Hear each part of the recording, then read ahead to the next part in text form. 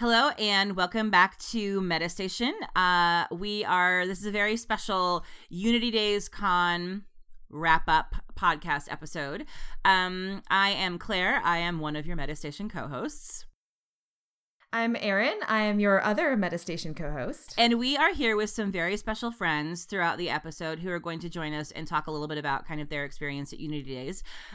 So we're going to introduce you to our friend. It really is hard to say. It's hard to say. Unity Oh my Days. God. I'm having such an You're Eliza. totally... and like Eliza and Bob, you guys, it's not just because you're Australian. Yeah, it's just a complicated set of syllables. Anyway, this is going to be fun because it's not edited, so we're going to sound like idiots.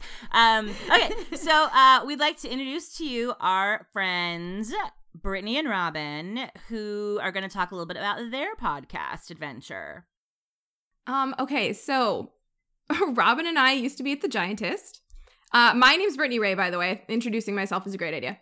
Robin and I used to be at The Giantist, and now we have started our own podcast network so that we could record our own podcast for a number of different TV shows, and it's called The Afictionados because we think that's punny.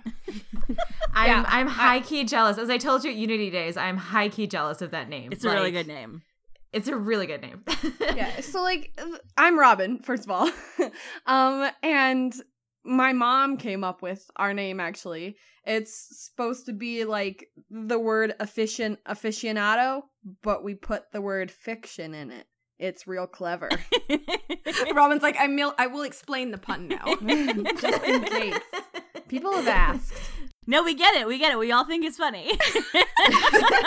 We're there with you. We got it. Yeah. It's cool. Yeah. And our other guest is our friend Sam, who writes for the show for Telltale. Sam, introduce yourself.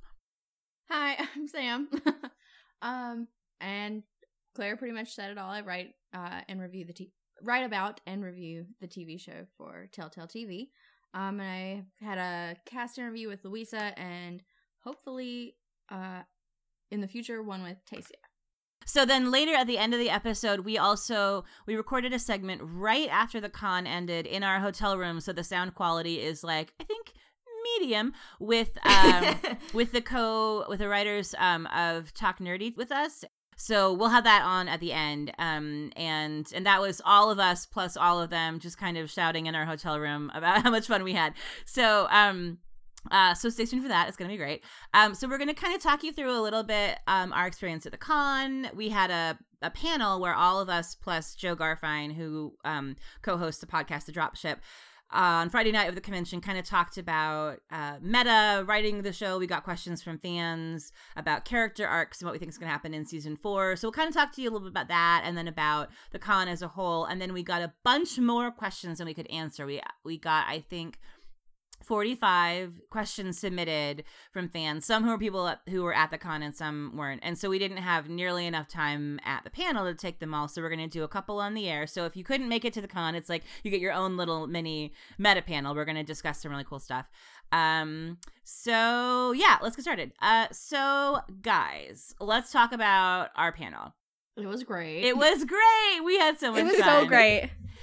We looked really cute. It was really awesome. Yeah. There are pictures on Tumblr and Twitter of how cute we looked, which is obviously the most important part of everything that happened to that panel. I mean, it's a key feature. It definitely was a key feature. Like, that's the part we can't recreate for you on a podcast. I'm sorry to say. But no, it was really awesome. I mean, it was like, I was really sort of surprised and pleased at how many people came out to listen to us talk. That was really cool. And I thought it was just like, it was like so fun to just like sit there with you guys and get to like talk to each other in real time about this TV show that we all love so much and these characters that we love so much. Because, like, you know, I talked to Claire a lot, but I basically hadn't talked to anybody else who's there, like, you know, with my voice. You know, like I talked to them with my fingers. You know, we like exchanged messages and stuff like that. But like, I think the bigger part of the thrill for our panel and for the whole convention was just like getting to actually have like face-to-face conversations with people. Like, that was just super great. It was really nice because it was a really intimate con. So I would say, like, how many people do you think were there in all? Like Yeah, we didn't 200 get a maybe head count. maybe Yeah. less. Yeah. And so, everyone had time, especially the cast members, everyone had time to talk to you for like a good 2 or 3 minutes. Yeah. Although I did, Liana Santos, who is one of the con organizers, did tell me on the last night that apparently, in particular, Bob and Lindsay caused problems because they talked to their fans too long when they were doing autographs. They're so generous with their time. They're talking too long. So like we wound up in a time crunch, we were sort of like on the fly trying to figure out how to like, they'd have to leave and we'd have to like figure out how to get people who were in line to come back in the right order and make sure everyone got their time. So it is almost like they're so generous with their time to an actual like logistical fault, which is kind of cool. That makes perfect sense, especially for Bob and Lindsay. Oh yeah, for sure. I'm surprised Sachin didn't cause any right? time Yeah. issues with that because he was so You friendly. would think. Oh my god. Yeah. I feel like one of the beautiful sort of like multi-fandom points of unanimity about this con is that like whatever your ship, whoever you like arrive there with, like who is the actor you're most excited to meet, I feel like Sachin stole the show from everybody, just like across the board. Like For sure. like he absolutely. is so like wildly ridiculously adorable. And like so charming. Yeah, just like aggressively full of charm. I was like, I love this kid. What was you guys' favorite question that we talked about at our panel? So one of my favorite parts of our panel actually was hearing Robin talk about Monty and how much he meant to her. So Robin, would you please delight me again by talking about Monty and what he means to you? Sure, I can talk about Monty. I mean, I think that most of my points were about Monty were about like how he felt about all of the things that, like, you think about all the things that happened in Mount Weather, and like Clark gets most of the brunt of that blame. And the only person that really blames Monty for that is Jasper. But I'm sure that like that Monty has to deal with that himself. And then with all the things that happened to him in season 3 with, he had to kill his mother twice and everything. Like Right. just Monty's going through so much crap. But of course I also wanted to talk about Asexual Monty, which was one of my like big hopes for the world. Which was taken away from me this season, but that is okay. I ended up getting a picture with Chris, and it's my phone background, and it's nice. As well as when I was talking about Asexual Monty, a couple days later, this girl came up to me, and we were about to go into the Louisa meet and greet, and she said, "Were you on the panel on Friday night?" And I was like, "Yeah," and she said, did you talk about Asexual Monty? And I said, yeah. And she said, I'm on the asexual spectrum. Thank you so much for talking about that. Oh, that's beautiful. Aww. Yeah, and that made like my Aw, whole that's so day. 'Cause I was lovely. like, same. I Do you remember who that Yeah. was? I think she follows me on Twitter now, and I can try and find her. Just give me 1 second. You guys keep talking. I'll Okay. find her. Okay. My favorite part of our panel was I really enjoyed. I get really hard eyes when Aaron is an English professor, and I really liked it when Aaron was talking about like the difference between, because I think this is a really important kind of line that gets blurred, like the difference between protagonist, antagonist, and good guy, bad guy. We got a couple of interesting questions that sort of circled around the idea that your interpretation of who is good and who is bad really shifts depending on perspective, which I think is something the show does deliberately. Like they really try to give every character's choice, even if it seems like a terrible choice, some degree of like, you can understand why the person did that, but that gets sort of muddied with the question of like, who are the actual protagonists, antagonists of this show. So I really enjoy that. So do you want to like recap that for us really quickly, Professor Aaron? Sure. I'd be happy to. I'm trying to find on our sheet the actual question. Do you want me to read you the question? I think I have it. Yeah, sure. Okay. Yeah. Let's All right. just recreate the experience. Okay. All right. So the question was. So it was 2 questions. One was, how do you think the labels antagonist, protagonist affect how people view the narrative of the show? And then the other was more specific, that basically was about, do you think if we had gotten to see more of the farm station Azkeda, their whole story, that would have changed our perspective on Farm Station? Right. Okay. And the second one was from our friend Sarah, who was with us all weekend and wanted a shout out. So shout out, Sarah. Yeah. Oh, Sarah. Oh, yay. We love Sarah. And the other one was from Soren. So I mean, if I remember correctly, I started that out with a really long anecdote about how I cried over Mad Max on the plane, which I will not recount. But the protagonist-antagonist thing. So I think it's a good distinction to keep in mind as one that gets lost. So technically speaking, protagonist only means main character. The protagonist is the like person whose story is being told. The pro and protagonist doesn't have any value, like moral value attached to it or any kind of value. It doesn't mean like it's not pro as in good. It's just pro as in main person. And same thing, antagonist. An antagonist is just the person or people or even can be like a non-human force that is standing in the way of the protagonist achieving whatever it is the protagonist is trying to achieve. So like, for instance, if you had like a story that took place on a deserted island and the protagonist is just like, you know, like a woman who was stranded there and the story is about her trying to survive, the antagonist would be nature. And it's not like, you know, like not like nature is evil, but just like nature being nature, you know, like nature is the thing that's getting in the way of the woman surviving. So that's protagonist, antagonist. And then, and that's distinct from what we tend to think about, another set of labels which can be helpful to think about, although, you know, these are less technical, would be like hero and villain. So you can think about a hero and a villain being sort of like protagonist, antagonist, but with moral value attached to those roles. So a hero is the main story, but a hero is also somebody who, you know, in some sense is meant to represent the like positive, the good values of whatever society they're in. You know, they stand for truth, justice, and the American way, whatever. Like that would be like Superman as a hero, right? He stands for these things. He's a hero not just because he's the main character, but because he stands for these values. And a villain, same thing. Villain is the person who is standing in the way of the hero, but also sort of represents or embodies things that are meant to be bad. So like, you know, I don't know, Lex Luthor, whatever. There's like a handy dandy tagline for Lex Luthor. But so you can see how in some stories you'll have a hero and a villain. You'll have a good guy who is good, who's meant to be understood as good, who represents good. And the person that they're fighting against represents bad things, evil. And so like the kind of like the conflict between the two of them is about that kind of like good, bad kind of conflict.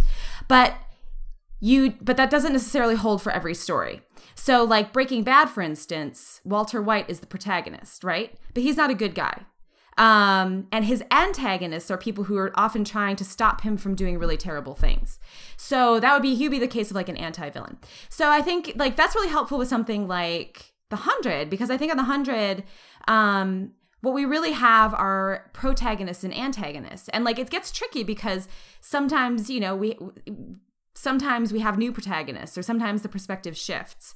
But it's kind of handy to remember, like, think about, like, okay, whose story is being told? That's the protagonist. The person they're in conflict with is the antagonist. That doesn't have any necessarily sort of, like, value attached to it in terms of, like, who's good and who's bad, who's right and who's wrong. It's just, like, whose story is being told, whose side are we on, whose perspective are we in, and who's counter to them.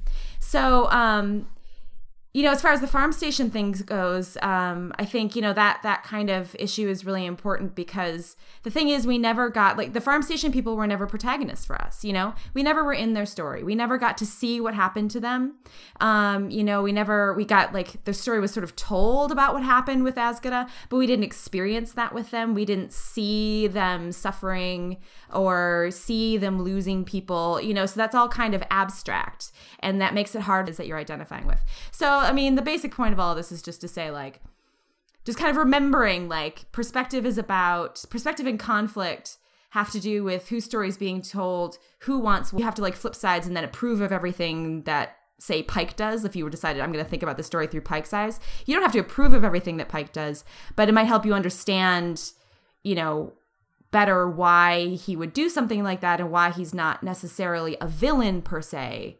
He's just, you know, he's an antagonist who's doing some questionable things, which everybody in the show does. The end. Thank you. You can like just see Claire's hard eyes right now. I love it. Well, I mean, first of all, I think it's. I mean, okay, yes, but also, but I think that's a really, like, I think it's a really important piece of context when we're talking about like meta and the way we talk about like it's just different ways of looking at the show, and like we all have our sort of like this is my favorite or this is a character that I identify with personally the most, and like that's all like sort of on a personal level. I think that's all really important, and that's what sort of keeps you hooked in. But like on a sort of story analysis level, I think being able to sort of pull back and be like and just sort of have a clear sense of where those lines are, I think is helpful in sort of like seeing where they're taking the story as a whole. So I think I thought that was a good important question, and I was glad that we got a chance to go through it. Sam, what was your favorite part of the panel?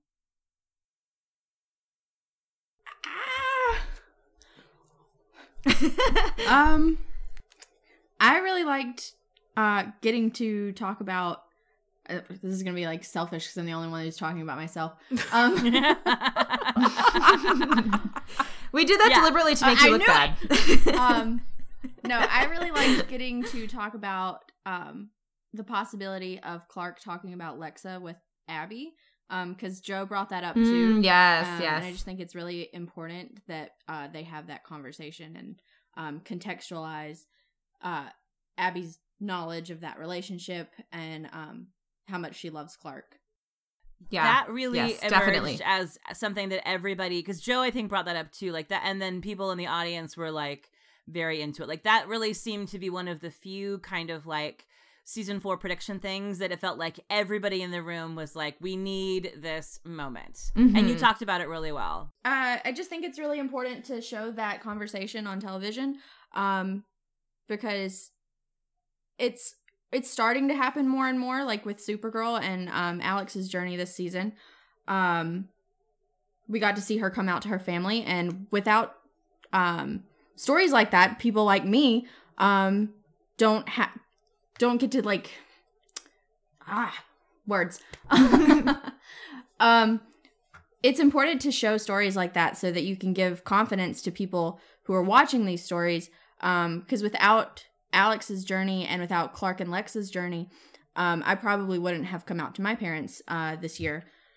So stuff like that is really important for people to see and know that there is more than maybe what they're seeing in their immediate surroundings, to be portrayed on television, and reach people in a way that not everyone can. Word. Exactly. I think that's so important, and I think especially like showing kids and parents having those conversations really openly, like showing parents who are like openly and explicitly and like textually in the narrative shown as being supportive of their queer children, I think is hugely important. Like I just think that I think we can't have enough of that. I think we need it so much. So I was really glad that question came up, and I was really glad that it felt like everyone in the fandom was like, yes, we need this moment. Yes, definitely. Brittany, what was yours? I actually have 2. Okay. The first one was kind of like a humbling one when all of us sort of talked about who we thought had the most character development.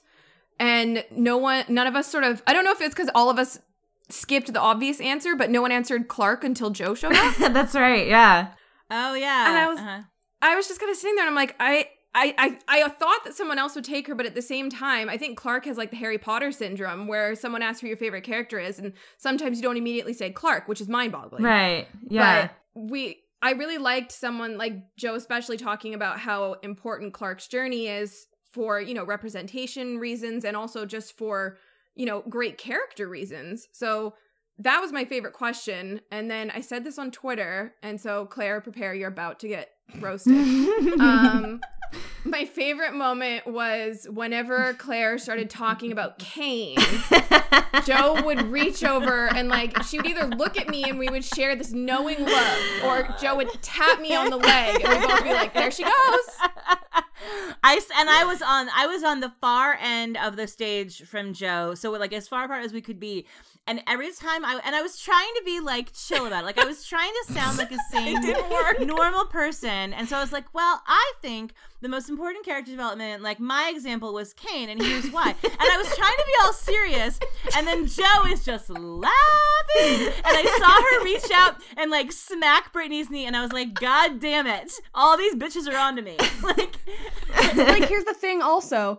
Even when Joe was like on stage and we were like in the audience and you went up to ask a question about Kane, I even made eye contact with Joe then. Every single time. Every time, Claire, she would look over at us and like raise her eyebrows like, here it comes.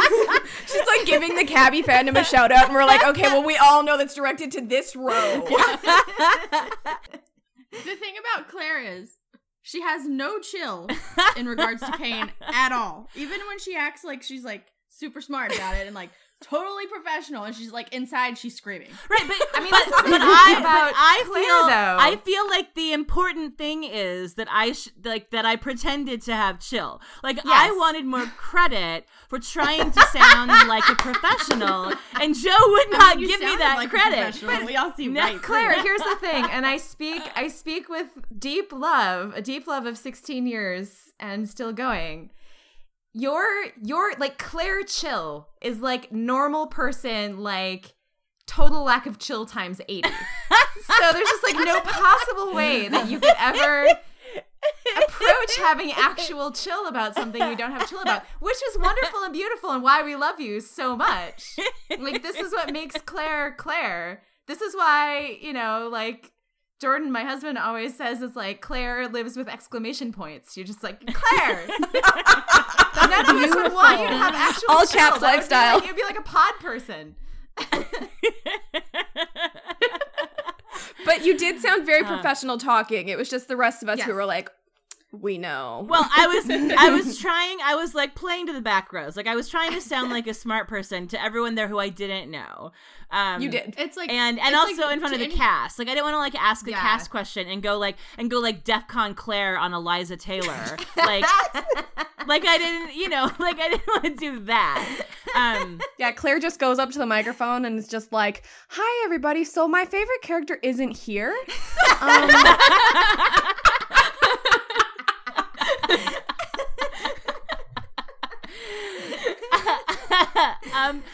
Excuse me. I feel like I handled it really well by asking about their relationships with Kane and Abby, who weren't there. It was very subtle. No, I'm sure none of them figured out who wasn't there, who was your favorite character.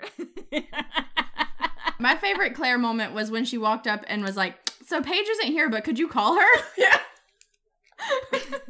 Heartbreaking though, because every single time we asked, he was going to. He was going to. I know. We have This is Sachin Sachin, by the would way. have. This is Sachin who was going to. He plays Jackson, who was going to. Every time Claire was like, maybe you could FaceTime. He's like, yeah. Oh, no, I don't have my phone. Okay, next time. And it just kept happening. And then he was going to do it at our meet and greet. Yeah. And he's like, yes. He got out and checked he had his phone. And then he's like, okay, at the end, if we have time, he's like, absolutely. He was totally good. I was like, yes. And then we ran out of time because we all kept talking. But which is so unusual for that duo. right. Yeah. Completely out of character. No, he was like, but I the fact that he was totally willing to, and he didn't think I was crazy for asking, I was like, all right, like, this dude's all right. He doesn't think I'm insane. But so I still haven't talked to Paige Turco. If Sachin thinks someone's insane, it's an issue. Yeah, but, seriously. So we still haven't talked to Paige Turco, but I have almost talked to her like 5 times, and I kind of feel like that counts. Yes. We did. Now you're best friends. friends. Get the story from Sachin that like one time Paige called him because she was bored in Vancouver, and she's like, we should do something. He's like, he's okay. She's like, or he says, he's like, okay, yeah, let's do something. So she's like, just come over. And she went over, and then instead of like going out and doing anything, they just ordered like $200 of Italian food and watched Clueless. And I'm just like, how are we not all best friends with Paige Turco? Because that's seriously everyone's perfect night. Okay, but like, here's the thing. Paige, for season 5, I live in Vancouver. If you get bored, just call me. Should be like, it's fine. It's chill. Yeah, totally chill. You can order some food. You can watch some TV. Yeah, it's like those Everything are like will be all my normal. favorite things. Yeah. Yeah, like those are all my Absolutely. hobbies. What was everybody else's like favorite cast encounter moment? Because that was obviously mine. Okay, so my favorite encounter with a cast member was on the very first day. Well, I mean, I guess it was the second day, but it was the first day that like cool people were there, you know. Hey, Hey. cool people? Well, Wow. Sachin was there the first Rufus. night. Chelsea was there the first night. Yeah. Katie was there Wow. the first night. That was a huge I'm right, showing I'm a garbage. lot on their people. behalf. Wow. okay, anyway, now that we're past that. So like there was the welcome panel, right? That had just like everyone who was there except Lindsay. And I cried. And then She the did. first panel was going to be Bob, Richard, Sachin, and Jared. And Bob decides that before this panel starts, he's just going to come and shake hands with everybody in like the first 3 or 4 rows. And so he just walks up and he puts out his hand and says, "Hi, I'm Bob," as if I don't know. And so I shake his hand and I say, "Hi, nice to meet you." And then as soon as he moves on to Brittany, I go, "What? Like, what just happened?" Anyway, That's just how he was the whole line. it was just Yeah. like, Hi, I'm Bob. it was just like, then after it happens, you think like, he just looked me in the face and spoke words to me specifically. Oh my god, that was definitely. I sort of like didn't go straight to that because I think my brain still can't quite process. Yeah, That no, happened. Like it's I just didn't like forget. too. Yeah. we all shook hands. Erin with Bob. kind of left her body for a minute. I did Yeah. a little bit. Yeah, I was like, I don't know. I can't even like begin to process this sensory experience that just happened to me. It's like I am in a different place. Yeah. I looked over after he shook hands with us. I looked over and I was like, "Are you okay?" And she's like, "I don't know." No, but that's so relatable. Oh, I also wanted to shout out to the girl who I was talking about earlier. Her name is Catherine. At Catho_Ren on Twitter. So thanks for talking to me about Asexual Monty. We're on the same page. Oh yay! Another shout out to a Twitter friend who became a real friend at Unity Days with regard to the Bob coming out and shaking hands thing. So our friend Meg, who I knew a little bit on Twitter beforehand. So we were hanging out, we hung out with her and her wife a lot over the weekend, and she and her wife are like huge Clexa fans. And they're both, I think Meg is bi, but mostly likes girls, and her wife is gay. And we were like talking about the con on Twitter. I think it was like a picture of Bob shaking hands with people was posted by somebody. And they were both just sort of like, I'm like super gay, but I definitely swooned at that moment. Like, her wife is like, I'm 100% lesbian, but like, yeah, how could anyone not swoon when that happened? Like, he looked at me and he smiled, and I was just like, what is happening? And I'm like, Oh my god, you guys, I'm it's getting so me. excited about it, and it like already happened. I think everyone had that experience. It's like, no matter how you felt about Bellamy or whatever, if you were excited about meeting Bob, like, he comes out and he shakes your hand, and he's just like, that he has that kind of presence where you're just like, what? I wish I had been like expecting it so that I could have like prepared emotionally so that I could like remember the moment better. Right. Yeah, seriously. Me too. I was also really surprised, and actually I feel like this with all of them, but I was surprised, I think, to find it in Bob and Eliza, that like after that sort of initial like, oh my god, you're from my television, but you're here in this room, like after you sort of like after that like after that sort of first initial moment, shut up, everyone shut up. No, I just really want Bob to now go around introducing himself at cons as, hi, I'm Bob from your television.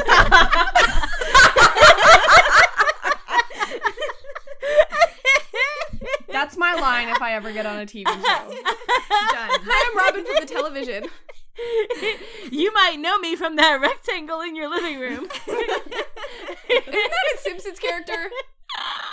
Okay, no, but what I meant, what I was trying to say was that like after the initial sort of like first like, oh my god, there they are at that first panel, like after that it really felt like you were just like talking to normal people. Like I didn't feel intimidated having conversations with them when I went to go get autographs signed or the meet and greets and stuff. It was sort of like I had kind of like a first like and then it was sort of like, okay, now we're just like talking. And I felt like that made intellectual sense to me from somebody like I don't know, somebody who didn't come into the show already famous. Like the cast that sort of started out as like, you know, as like day players, like Katie, who played Monroe, and then Chelsea Reese, who played Harper, and Sachin, who plays Jackson, and Jared, who plays Miller, who like they don't think of themselves as famous people, so they don't act like famous people, you know.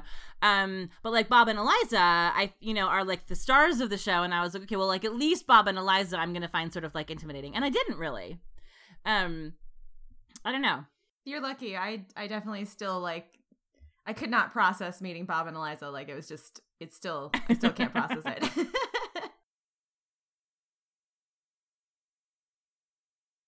My favorite moment from the con, besides, you know, my brain like glitching out whenever I encountered Bob Morley, I think it was during the 100 Ladies panel on the last day when somebody asked a question about, or Louisa was talking about doing the sex scene with Murphy in season 3, and she was just talking about, you know, it was like actually really like cool and articulate. She was talking about like how like vulnerable that those scenes are as an actor, you know, like you're really like exposed physically, which kind of, and they're also usually or very often kind of very like emotionally sort of vulnerable and open scenes. And so it's just like, it's kind of intimidating and scary and, you know, and like hard and stuff like that. And and then Lindsay kind of chimed in at one point. But the hilarious part was that, so it's all the ladies, you know, it's everyone sitting up there, all the ladies who were there except for Eliza, who wasn't there that day. And like, so Louise is talking through this whole thing, and she's talking about how she like worked through it with Richard. And Jess Harmon, Richard's sister, is sitting on the other end of the couch, just like slowly sinking into the couch and like squirming and making all these faces. And finally someone turns and looks into her, is like, Jess, are you okay? She's like, no, I can't deal with this. Like, I can't listen to you. Like, I don't want to hear about this. I don't want to think about anything having to do with sex with my brother, you know. So they're all kind of like joking around like that. And then Sachin, who had like come into this panel once or twice, comes running into the back and starts shouting, Richard is a tender lover! Richard is a tender lover! And Jess is just like, ah! You know? And it was hilarious. So I think that's my favorite moment, because it was just like it was like a perfect encapsulation, I think, of the cast and of all the panels, you know, to have like this moment of like really sort of like articulate, thoughtful discussions of their characters and shooting scenes, and then it just sort of gets derailed into total goofiness. Yes, it really, and it also was such a like, it was really fun to get to see their sibling dynamic, because they don't have scenes together in the show. Yeah. But getting to see Jess and Richard be like, every time, you know, he'd come out on stage and everyone would applaud and she would like make barf faces, I was like, oh, I love siblings. Like, did you guys see them like start slapping each other in the head? Yes. At one point? I loved They're it. just like smacking at each other. It was so cute. Yeah. I would watch a whole reality show that was just like the Harmons bickering backstage. Yeah. Absolutely. My favorite cast moment was definitely the revelation that Monty is a much faster and more animated person than Chris Larkin. Oh my god! Kind of moves at the pace of a sloth. Like, we were rewatching, I think it was like some of the Mount Weather stuff from season 2, and I was kind of surprised at how fast Monty moves and talks, because Chris is like, he's constantly moving through molasses. Yeah. It was so funny, and like the kind of running joke of the con of like Chris would sort of like, they'd start a panel and then he would kind of just like wander in, like after it had already started, just like very slowly holding his backpack, and then he would kind of sit on the floor, and sometimes he was like writing in a notebook or like kind of like staring off into space, but he was just kind of like in his own little like adorable Christopher land, but like at a completely different pace from somebody like Jess Harmon. Yeah. And like one time he was like digging through Jess Harmon's purse for some reason. Like there was something in there he needed. He was just like looking through. There was like, my favorite wasn't, he always wandered in late, but my favorite was like he wandered onto the panel that had already started, and he had like a backpack and a plastic bag. Yeah. And like he seriously looked like a 10th grader who was showing up late for math class or something like that. It was so funny. And then you put him next to someone as bubbly as Chelsea, and it's just like, those are two complete opposite ends of a spectrum. Yeah. It was something that Bob said at the beginning of the con, like one of the early panels, you know, he said something about like, oh, well, you know, Chris lives down in a garage by the P&E or something like that. P&E. Yeah. And I was like, haha, what a funny joke. And then by the end of the weekend, I was like, no, that's actually for real. Like, he lives in a garage by the P&E with his flip phone. He lives in a garage by a seasonal amusement park, owns a flip phone, and takes pictures with an instant camera. Yes. Oh yeah. He bought like a drugstore disposable camera to take pictures of us, and we were all, and by the end of the con, we were like, this is peak Chris Larkin. Yeah. Like I don't even know where he found Chris that. Larkin Like, thing. I feel like you'd have to work really hard to find a disposable camera to even purchase. Yeah. Oh yeah, he's doing the most to be like the most authentic hipster possible. Oh my god, Yeah. seriously. Yeah. He was amazing. It was amazing. Yeah. But there was also this girl named Abby who was this like, she did Monty cosplay. And it was like this perfect Monty cosplay, like it was his Mount Weather outfit, and she had the chocolate cake, and it was just like spot on, and she got a bunch of pictures wonderful. with him. Yeah. Yeah, and so Yeah, that was the most animated Chris was when he saw her. yeah, he got like super excited when he saw her. And then also there was the guy who was there, Theo, who was the Kane cosplayer, who was also amazing. Theo! Yes. Apparently, like, Theo had like a ukulele, and Chris was like, oh hey, I'm gonna go get my guitar and we should jam. I don't know if that happened, but like he was like, so, you know, he's like he's like a human sloth, but like super cool and friendly. Yeah. Sloth is the perfect word for him. And I say that with affection. If you followed me on Twitter or Tumblr, you'll know that my icon is a sloth. And like, I deeply identify with sloths. So I say that as a fellow sloth. I'm a sloth on the inside. I don't seem like one. Sam, what was your favorite cast member moment? It's got to be a toss up between literally anything with Sachin, which was he was just amazing the whole weekend. Running into him at the auction, and he was just so nice. And his face when he saw Nicole's drawing, he just lit up, and it was so cute. Talk about the drawing. Tell everyone about that. That was a good Sam moment. Our friend Nicole, Nicole Close on Twitter. yes, she does fantastic fan art. And I love every single one of her pieces. And she had a piece in the Cancer Gets Lost auction. And I was like, okay, I'm not getting anything else this weekend, so I have to get this. And then I did. And it was awesome. And then Sachin saw it at the auction, and his whole face just lit up, and it was so cute. And then he signed it for me, which was adorable. And the inscription on it is, the reason I need Abby in medical so often is because you keep stealing my heart. So he's like the sweetest human. But he was so proud of that he immediately got up and went to show Richard how clever he was. Yeah.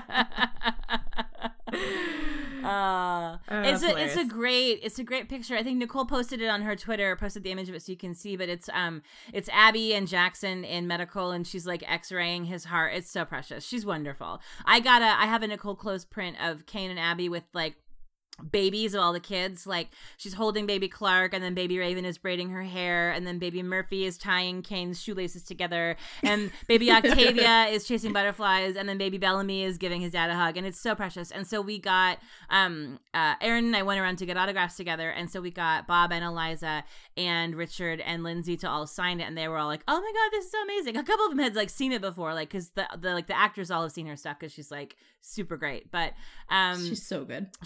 And the piece that she did for so Joe Garfine, who co-hosted the Dropship podcast, she also runs a charity called Cancer Gets Lost that auctions off fandom merchandise, mostly in like big online auctions every year, every 2 years. But to raise money for cancer charities. But she did like a live, like an actual silent auction, like you could walk around and look at this stuff as sort of one of the opening weekend things for the con, which was just like an amazing way to start off the energy of the whole weekend. I felt like, because it was all like, there was stuff from like every character, every ship, everything. Like there was tons of great stuff. There was lots of things you could buy and then sign, like lots of prints and things like that. And then Sam ended up in a hella bidding war for the Jackson thing, and she got it, and we were so proud. It was so intense, you guys. Like, my heart still races thinking about it. Auctions are stressful. Like, I took a Snapchat of that, and it honestly looked like a mob at the end. Yeah. Oh my god, it was It was, crazy. like, you can hear Meg off, like, right next to me going, someone's gonna die in there. Yeah. Yeah. It was Like, It was insane. It was if like I a never rugby have to scrum. do- Yeah, it was. Yeah. If I never have to do one in person ever again, I'll be fine. Online auctions are much less intimidating. Well, speaking as a person who spent most of my adult career working in nonprofit fundraising and has to run those things a lot, I agree with you. I also would never like. I mean, like I love bidding on things. Like I love buying stuff. Yeah, I don't like need. it was exhilarating, Yeah, but also yeah. terrifying. It was also terrifying. Yeah. But they made $4,600 for pancreatic cancer, which was totally amazing, and it was just this great, like, kind of festive, albeit crazy, way to start off the weekend. And my only negative about it was I bid on 3 different cane things, and I got none of them. But like, that's fine. Like, I'm over it. I just Yeah. I'm totally over not getting Jurassic Clark. Like, that wasn't specifically like the most me thing I've ever seen. Right. And that I didn't get it. I'm not the bitter about it. center of the Brittany Ray Venn diagram. Like, Yeah, is the 100 in a Jurassic Park joke. But like, it's fine. I know, It's totally I know. We're fine. We're not angry at It's all. fine. We're over it. It was for charity, so at the end I'm like, it was awesome. Yeah. And it was super like successful. I mean, like they had so much awesome stuff to bid on. I mean, it was a huge success, and I think the like rugby scrum atmosphere was definitely like a testament to how great the stuff that you could bid on was, and also like how much people really did want to, you know, contribute. And I think that it was in that sense, it was a really great way to kick off the kind of Unity Days convention, especially with the theme of unity, is like everyone just kind of coming, I mean, weirdly, because we're all like sort of like, oh, get out of my way, I got this thing. But like, you know, it was like a nice sort of like unified, like we're all here because we love the same stuff. That's why we're like, you know, going head to head on who's going to get it. We're all here because we love the same show, and we're all here to like, you know, like put that love towards a good cause. And I really do think it was just, you know, overall it was just kind of like set a really good tone for the weekend, I think. Plus, good bonding when you wound up being one of the losers. Yeah, exactly. And you had such an announcing the Yeah. thing. Yeah. What is I was gonna say Mater D, but that's not Mater D. Who's the Major Domo? Yeah, I think Master you mean Major Ceremonies. Domo. Yeah, But Master. He was like Master There of you go. Ceremoniesing. You know, like calling out how much time people had left, and so that was just like, that was really great. My other favorite moment was in the Louisa meet and greet, when I asked her a sort of spoilery question that she couldn't quite answer, about who she was excited to act with besides Richard. And she said she was excited to get her character, to see her character interacting with all the ladies on the 100. Yeah. So I'm like super That was excited really about cool. That that. was really Yeah. cool. That was exciting. Louisa was great. So we were in a meet and greet with her, and she was really cool. She's like so gorgeous. I think you don't really appreciate it because she has like, you know, the like tattoo on her face on the show, but I was just like staring at her the whole time. But but she also told this hilarious story about her prosthetic.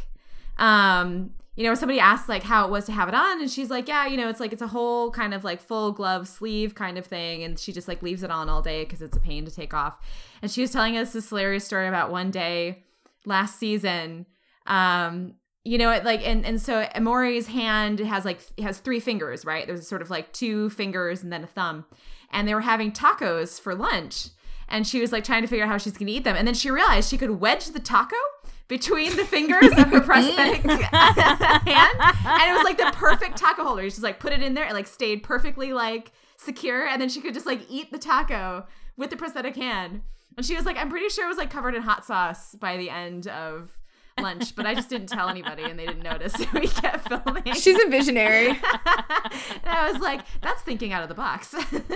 That's amazing. Everyone in the cast seems like obsessed with the prosthetic hand. Because Yeah. then Lindsay was talking about was so how excited. she would like walk up to Louisa and like rub the hand on her face. Yeah, that was super weird. And Louisa talked about that too. She's like, Lindsay comes up and she like rubs her face on it. I like to like grab it and touch it. Lindsay was just like, when it came up at the panel, Lindsay was just like so excited. Yeah, I've never She could heard a not human stop cackle laughing. like that. So new OTP, Lindsay and Louisa's prosthetic hand, apparently. They were great. So Aaron and I also did Sachin's meet and greet, and we did Jared's meet and greet. And they were just like, they were super fun. They were really easy to talk to. Everyone was very good about spoilers. Like no one like leaked anything that they weren't supposed to, but we did get some interesting hints about, it really seems like Jackson's going to have more to do in season 4. It seems like there really is going to be some kind of conversation between, or some kind of moment of reckoning between him and Abby about what happened after the City of Light. Jared and Chelsea both seem to be indicating that they're gonna have like bigger, juicier things to do in season 4. Jared he didn't talk much at all about Miller or about Brian and Miller. Like it feels like there's big things happening that are pretty spoilery, because he gave almost no information. I felt like that's true. Yeah, but there was some, but everything, I feel like everything that came out of all this conversation just made me like even more excited for season 4. Oh, me too. Like I was so, leaving that weekend, I was like, it was like my love for the show was renewed and my excitement for season 4 was renewed. Like the whole cast just seemed so genuinely really, really excited about this season. Like they all really seemed to like it. There's so many of them who said like, this reminds me of season 1, you know, like it really kind of takes us back to that place, which like for me, you know, it's like, I that made me happy. So that was really exciting. And like Sachin, I think Sachin's meet and greet was great because he is so passionate about Jackson. Like he is and so passionate about the show, and he's like put so much thought into it. Like we had a really nice conversation about how you know, Jackson really took the Hippocratic Oath to heart. Like, you know, in his mind his backstory is that his dad was a doctor, and so he became a doctor, and this is like the thing that he's kind of been trained to do since he was a child, and he's you know, he sort of idolizes Abby, and he's been following her around, and so his whole like psyche is sort of wrapped up in this idea of himself as he's a doctor and he's here to, you know, to do no harm and to help people. And so we talked a lot about, you know, about like that as a motivation for his character, and how taking the chip and everything that happened with the City of Light, you know, maybe starts to challenge that a little bit, you know, like it maybe complicates what he thinks is just automatically the right thing. And so it was just really it was like so fun to talk to him about the show. Like in some ways talking to Sachin about the show is almost like talking to another fan. You know, but like one with way more information. Yeah. Because he just like he cares so much. Yeah. He was one of the only ones that said, like, somebody, I don't know if it was Joe or if it was an audience question, but somebody asked, like, when you get new scripts, do you sort of like flip through and, you know, and read your own stuff or read it cover to cover? And basically everyone said some variation of like, first I go look for my stuff and then I go back and read the whole thing. And Sachin was like, no, like he just like reads the whole thing. Like he wants to know what's happening in everyone's storyline. He wants to like read the whole thing as it plays out. Like he was the only one who didn't basically sort of cop to like, I flip through and see how many lines I have, and then I go back and read the whole story. Right, yeah. Yeah. I think he's a big super fan of the show, which was great. Yeah, it was really cool. So now we want to take some time to take a couple of the questions that we got submitted to us online from fans. Some of them were people who were at the con, and some of them were people who just follow us online, but who sent in questions for the meta panel that we couldn't get to because we had way too many that we had time for. So I saved a couple that I thought would be good for us to kind of toss out to the group and discuss a little bit on the podcast. So we get it. So if we didn't get to your question at the panel, we may get to it today. So the first one, this is sort of two questions from two different people that I wanted us to kind of talk about together because I think they have some sort of interesting commonalities. So one is from Susie, who is at I Trust Balark on Twitter, and she asked, what are some of your theories about where the relationship between Sky Crew and Grounder stands now that the City of Light is destroyed and in the absence of a Grounder commander? And then Maris asked, in season 2, we learned that the 12 Clans coalition is fairly recent as Lexa is credited for it, but in season 3, we learned that the commander figure is 97 years old and there's a whole tradition associated with it, Flamekeeper, Nightblood Scouts, Conclave, etc. So I wonder how, prior to the coalition, the clans could be loyal to the commander but still be at war with each other. Maybe the prior commanders were simply content to be a religious figure and not a political leader, and that changed with Lexa. We know there's going to be a new character in season 4 who seems to be a super religious Nightblood Scout. My meta is that perhaps she thinks the commander should have remained solely a religious figure and that getting involved in politics was a mistake. It might bring interesting conflict within the Grounders as to the way they are structured and who holds power. What do you think? So let's talk about Grounder political like power vacuum, what's going on in Polis. What do you guys think? Well, I don't think that the commander was ever solely a religious figure. Because when Becca comes down, she's the first commander. And it becomes a religion over time. But I don't really think at first that she was like, deify me. Yeah, that seems unlikely. Yeah, that's a good point. I don't think she'd been comfortable with being a god. Yeah. but it is an interesting question that I think the show doesn't really explain. How, like, if the clans have always been loyal to the commander, then what's the thing that Lexa did that was so revolutionary that made her the first commander to unite the clans? You know? Yeah, it sort of feels like she was like the commander before that was like the Pope. You know, so she's like kind of in one sense in charge of all of the, you know, the like countries that are Catholic or whatever the grounder version of that is, but not actually the political leader of them, although she had political influence, you know? I mean, I'm thinking like the Pope in like medieval Europe. Right, yeah. And then maybe what happened is that she sort of forced them to be more fully under her command politically so that she had some sort of control over what individual leaders of clans, you know, like what they could and could not do, which would explain why Naya hates her so much. You know, I mean, like Naya obviously wants to be the commander, but like if Naya, because Naya's older, so if Naya's been queen since long before Lexa was commander, and she was queen for a long time where she was like, you know, like absolute, like fully sovereign over Azgada and answerable to the commander only and sort of like, you know, and on like an informal basis, and maybe the commander had like a stronger diplomatic role or something like that. You know, like the commander was powerful, but not actually directly in command. Then you could see how she would resent the unification of the clans if that meant that her power over her people was reduced or was challenged. So, I mean, that would make sense. But like, that's just, I mean, I'm just headcanoning. You know, I don't think that we actually have an answer. I don't 100% know if the writers have. Like, that's not a drag. Yeah, no. Yeah. It's just like, it kind of seems like because of the way the Grounder mythology kept changing from season to season, they kept trying to evolve it, and little plot holes appeared where we're told that Lexa's a visionary, and like I believe that she united the clans and that there was probably a peace that came with it, but we don't 100% know like why it didn't happen before that. Yeah. There's also the question of when the clans like broke into different factions, because I imagine when Becca first got there, I mean, it was just like a few hundred people right at the base of Polis.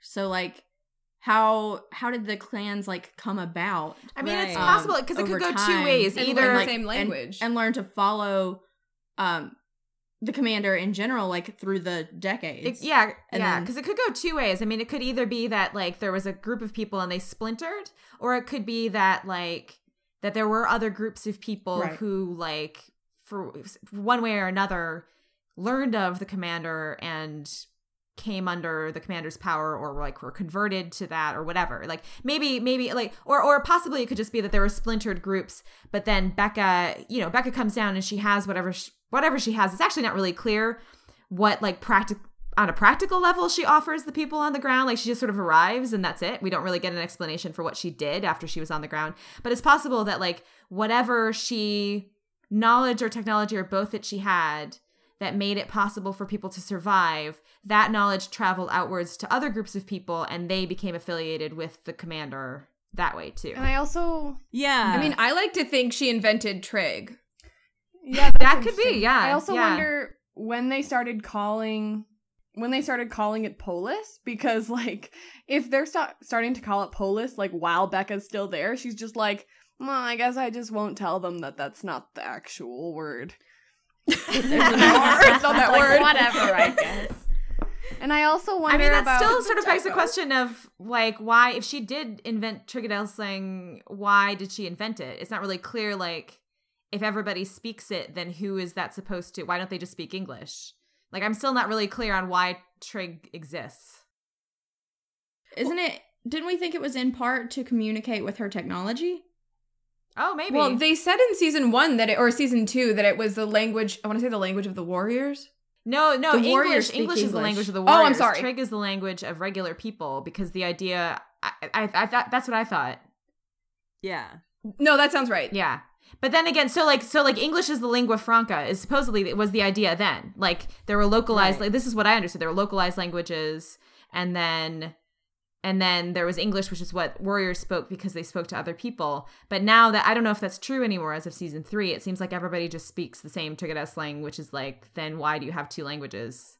I'm just Right. Yeah, there's no like regional dialect. Yeah. Well, and then that plays into, I guess, sort of one of my big questions about how this all unfolded, which is at what point in Grounder history Ice Nation sort of splintered off and became completely its own thing. And if they have their own, they have a totally different governing structure because they have kings and queens and princes instead of like a Hedda, or everyone else is more sort of like a chieftain or a clan leader, and they have like king, queen, like they have different language for their ruling structure, but they use the same trig. So I think It's because they're Canadian and they bought into the constitutional monarchy thing and they just went with it. And yes, and or I have a new theory about that based on the PS4 trailer that came out today, which is that that Asgana was founded by a splinter group of Lord of the Rings LARPers, live action role players. And so their whole like society is based on this like fantasy quasi medieval idea of back to the earthness, and they all pretend that they're elves. That sounds And plausible. that's why Roan has that Fantastic. ridiculous crown that I can't take I was seriously. about to say, can we talk about Roan's ridiculous Oh, crown? what is that crown? It's so weird. oh my God, Roan, you deserve It's like better. antlers woven together. It's like Diet Game of Thrones. Oh Lord. I say it with love. I Like, love we, you, Roan. we love the costume department like so much. But Yes. Yeah. It's just It's like not a drag. Roan, That's Roan just- is a big strong man who deserves a manlier crown than that. Well, to be fair, I don't actually know. I mean, like, crowns are kind of like inherently ridiculous, especially in a world That's where true. no one has Yeah. until this point, no one has worn a crown. So like part Right. of the problem is just like you're like coasting along in a world where crowns aren't a thing, and then it's like if you were walking down the street today and someone was wearing a crown, you'd be like, the fuck is that guy doing? So it's kind of that same sort of, we're not be as jealous jealous of in the a world crown. where crowns are a thing that people wear. So I think part of it is just like any crown he was wearing is always going to look ridiculous because it just looks like, what the fuck are you doing, Roan? Why are you like cosplaying as an elf? I just imagine Zach Fair McGowan enough. putting that on and being like, nice. Absolutely. like looking at himself in the mirror and being like, killing it, Zach. Like, if I were him, I'd be walking around with that in public. I'd be like, yeah, this is my crown, y'all. Like doing like finger guns at everybody. Yeah, just like walking down Robson, like, what's up, ladies? Oh, Zach God. McGowan's life Um, model is like, live to slay another day. Oh Here my I God, am. yes. Can we get t-shirts for that for Unity Days next Oh year? my God. Roan t-shirts, live to Amazing. slay another day. Yes. And like Roan in his crown, like cocked at a rakish angle. Yes! Someone get on this. Amazing. Okay, but anyway, back to the serious thing. so yes, I could make fun of the crown all day, but I do feel like the first part of this question, which is about season 4, I do want us to sort of talk about where do we think so post City of Light destruction, post like death of Lexo, so there's no, and death of Antare, so there is no sitting commander, and every Nightblood we know of is dead, so there's this power vacuum in Polis. So what do we think, what are our guesses about what's going to happen next? Ugh. Everyone's brains. No pressure. well, I mean, I think No it pressure. seems pretty Aaron, go first. I will, thank you. It seems pretty clear from the promo material we've seen so far that Roan and Echo are going to be pretty promptly trying to step into that power vacuum. Like, it seems like Echo especially is sort of already primed to say, like, okay, like, this is the moment when we can seize control, which is what they were trying to do at the beginning of season 3. So I think that's definitely going to happen. It seems like, you know, pretty obvious from what we've seen. And I can only imagine that attempt to sort of seize power, will sort of have cascading effects in terms of conflicts with other groups. So like, I mean, probably Sky Crew, because we know that there's tension between Sky Crew and Ice Nation already. But then also just because, you know, like we know that they're like, everybody's mad at Sky Crew because of Allie. And you know, so I think there's going to be tension between them. But then also it seems like, so if Roan is attempting to seize control without the flame, like the flame is gone, we have that new Nightblood Scout character, Kenza, I think, yeah. So I think there's also going to be conflict that'll cause conflict with those kind of like remaining adherents of the Commander / Nightblood cult, who I'm sure, you know, despite the fact that Lex is gone, like they don't know what happened with the flame. They don't know what it is. It seems like if their sort of like whole worldview is based around a mysticism around that thing, it's going to be really hard for them, I would imagine, to sort of accept that it's not, you know, that it's a computer program that had to be shut down because it was like evil. So, I mean, that's another source of conflict, to have another group of people who are kind of like resistant to Roan stepping in and trying to take power under new terms. And then also sort of resistant to the old way of transferring power being removed. You know, like their whole kind of like everything that they believe about the world is being dismantled. So, that's all I got. Yeah, that. It was great. All right. Okay, so this question is from Emily, and she had actually 2 questions. One was our thoughts on Jasper's character arc and how we think it'll carry into season 4 and what we would like to see from him. And then also, who would we like us to have a storyline with that he hasn't yet? Okay, so I actually have a couple thoughts on Jasper. Excellent. Just because, just from what we've seen, he kind of looks like he's going to be having a breakdown in season 4. And sort of in terms of like characters that have PTSD, that I don't know if 100% the show even really understands that characters do have PTSD. But with Jasper, like I feel particularly represented by Jasper because I have like my own issues. And I mean, I guess this is maybe a little bit selfish, but I would kind of love to see Jasper have like sort of the panic attack thing that comes with PTSD. Like I'd really love to see someone do that respectfully on television, because I haven't really seen it before. Yeah. And I feel like Jasper is the perfect character for it. And you know, Devin would do so much like research and would take it so seriously. Yeah. Oh yeah, definitely. I mean, he did a phenomenal job last season. I think he would do a phenomenal job with that if that happened this season.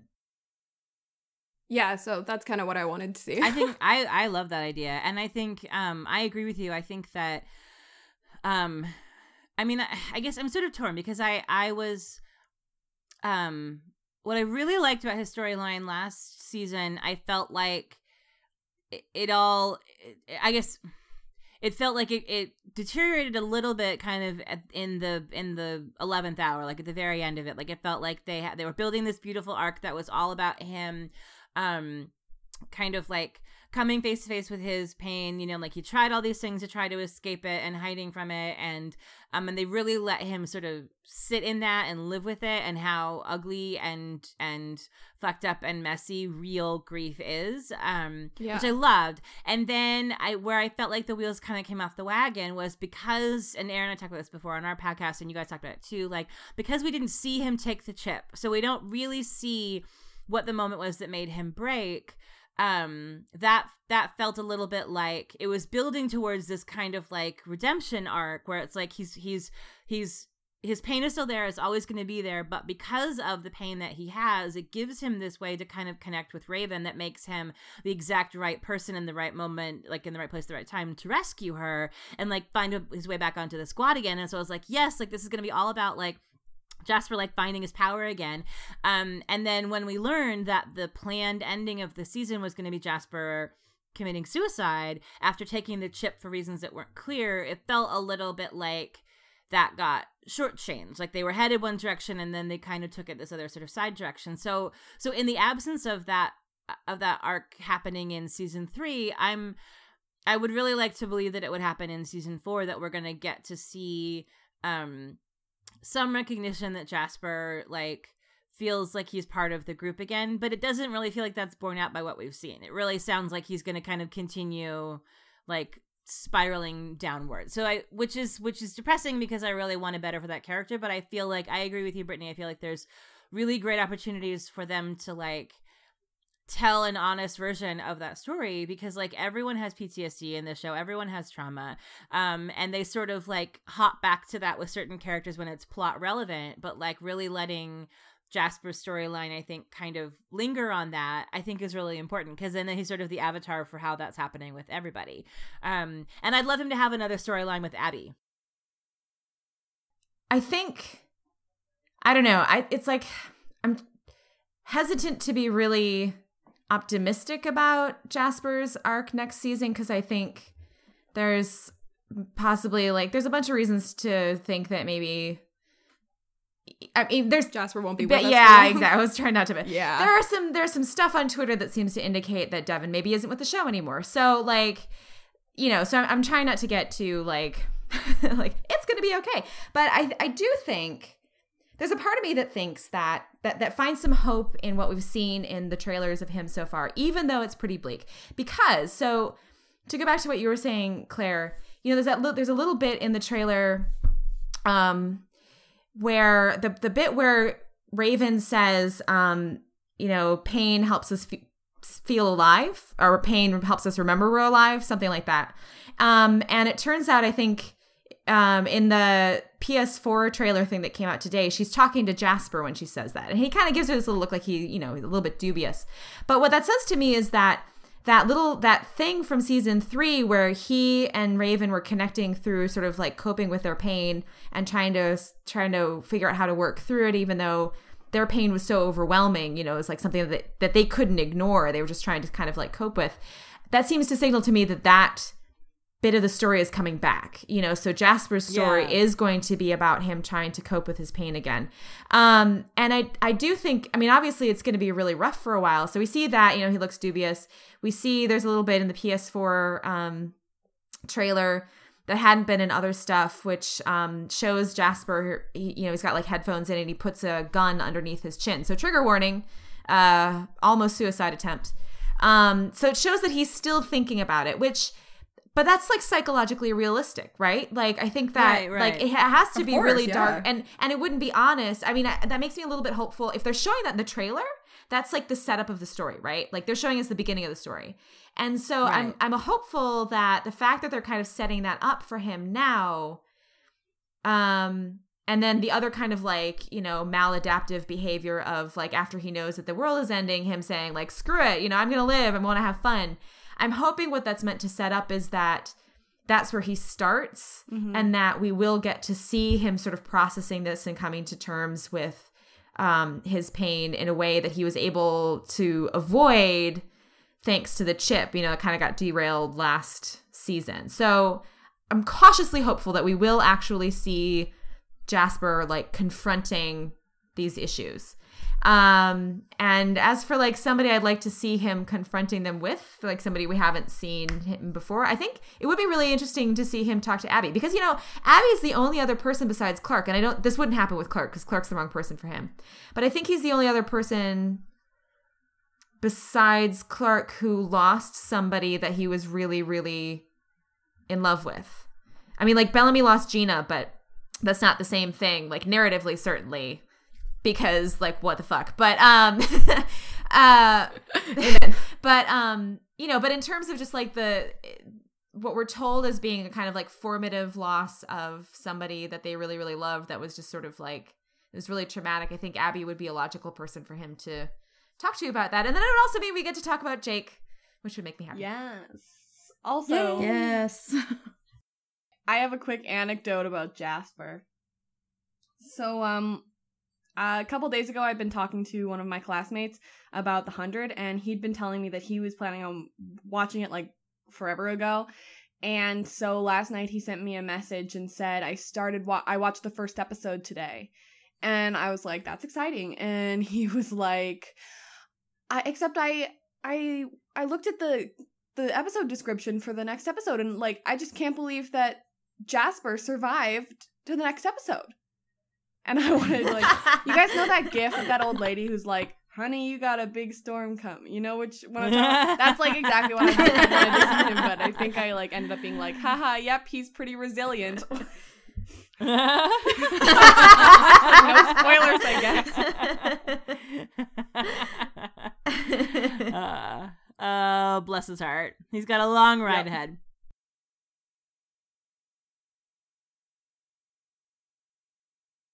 So this next question's for everybody, and it comes from our friend Charlie, who is Hedda Skycrew on Twitter. Has podcasting and having an audience who listens to your reactions changed the way you view the show? I would say yes. I've actually thought about this, I've thought about this some because I feel like my relationship to the show and to what I say about it and how I think about it did actually change when we started doing the podcast. And it's a little bit funny, like it's almost hard to articulate exactly what it was, but I think it's just like, I think overall, I tend to view it like less as in terms of like my ships and the characters that I love, and more just in terms of like the show as a whole. Like, not that I don't still have my favorite characters and my favorite ships, and not that I don't like, fangirl over those, because I do, but I feel like it kind of like shifted things a little bit so that those were like not my primary reaction, they were like my secondary reaction. Which is kind of interesting because it's like not something that like I consciously did or that I really thought about. It's just something that I noticed happening. And I think it has to do with just kind of knowing that we have a big audience of people who care about all kinds of things. Like they care about all different aspects of the show, and they care about them for different reasons, and they see different things in it. And just that sort of knowledge of like, just like the audience, like when I think about like the audience that I'm talking to, even if I just post something, on my blog or whatever, I'm thinking more about that audience and less about a kind of like my like carved out audience, my like section of the fandom that already likes the stuff I like and, kind of thinks the same way about the characters that I do and stuff like that. So that's kind of interesting. I feel the same way. I think for me, so I have like, I have a Cabby only Tumblr, and so like I've been writing meta on that for a long time, and so I feel like I spend a lot of time before we had the podcast like thinking really deeply about Kane and Abby, about their relationship with each other, their relationship with other characters, but for the podcast, because like you said, because we have we're looking at the show as a whole and we're talking to a really broad audience, it was interesting and new for me to sort of put that same kind of thought process to things like the relationship between Jasper and Monty, or the relationship between the Blakes and their mother, and sort of really drilling down into all of those different things. And so I feel like I came out of it with, and still kind of, evolving on this even more, like with many more favorite characters than I sort of went into it with, because we've spent so much time kind of thinking and like I feel like I know so many more of them really well, where I sort of felt like at the beginning it's like I feel like I know Kane and Abby really well, and I know the characters in their immediate orbit like Clark and Bellamy and Jake really well, but like like I'm always surprised when we record a podcast like how much I had to say about Jaha, like how many things I have to think about Jaha as a person and his relationships, or like with Pike or with Raven, and so I really like that. I feel like it sort of trained my brain to watch the show in a different way, and it has made me more critical of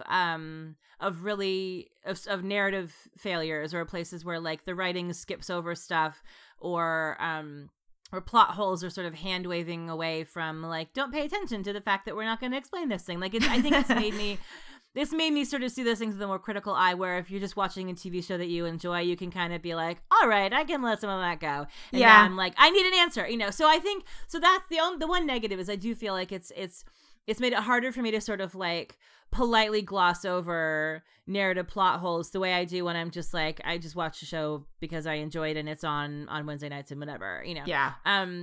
But overall, I think it's really made me appreciate even more the things that it does really well, and made me just think like way more deeply about the characters than I was doing before. Me too. And actually, like, one of my favorite things about it is because we just sort of perforce we're like talking and thinking about characters that otherwise we might not, you know, like talk or think or write about or whatever. I feel like you said, like, I feel like I have a deeper connection or like more empathy for characters that I originally just like kind of didn't bother to care about, you know, like even like Finn. Like, I still find Finn incredibly frustrating, you know, and it's like fun to bag on Finn. But like after the last podcast we recorded, you know, we were talking a lot about Finn. I was like suddenly like, I suddenly was like, man, I get Finn now, you know, like I didn't get Finn before. I was really annoyed by all these like kind of weird writing choices, and he's just not good enough for Clark and Raven, and he isn't. But like I just kind of finally for the first time I was like, I think I get where this kid is in his head, you know, like, and I don't like approve of his choices. I don't really like it. I'm not like, I don't like miss Finn. I'm not like, I don't want Finn to come back, but I do feel more just sort of like empathy for him as a character. I understand him better. And so like, and that never would have happened if we hadn't been podcasting. So like that part is really cool. Yeah. Brittany and Robin, what do you guys think? Yeah, I was thinking that, like, ever since I watched Lost, yep, take a shot. Robin mentioned Lost. Ever since that took an hour and a half. So ever since I watched Lost, it's like been a thing where you have to analyze everything. But like before we were podcasting, it was like you analyze it and then you just kind of like think about it and stew about it. But now it's like, now I have to figure out how I want to say this and how to like bring out your feelings in words. Mm-hmm. Yeah. And I remember specifically season 3 when the Murphy on Tari thing happened, and as soon as it happened I thought, I have to address this. And how am I going to address this? Yeah. So yeah. And we got some clapback from that too. Yeah.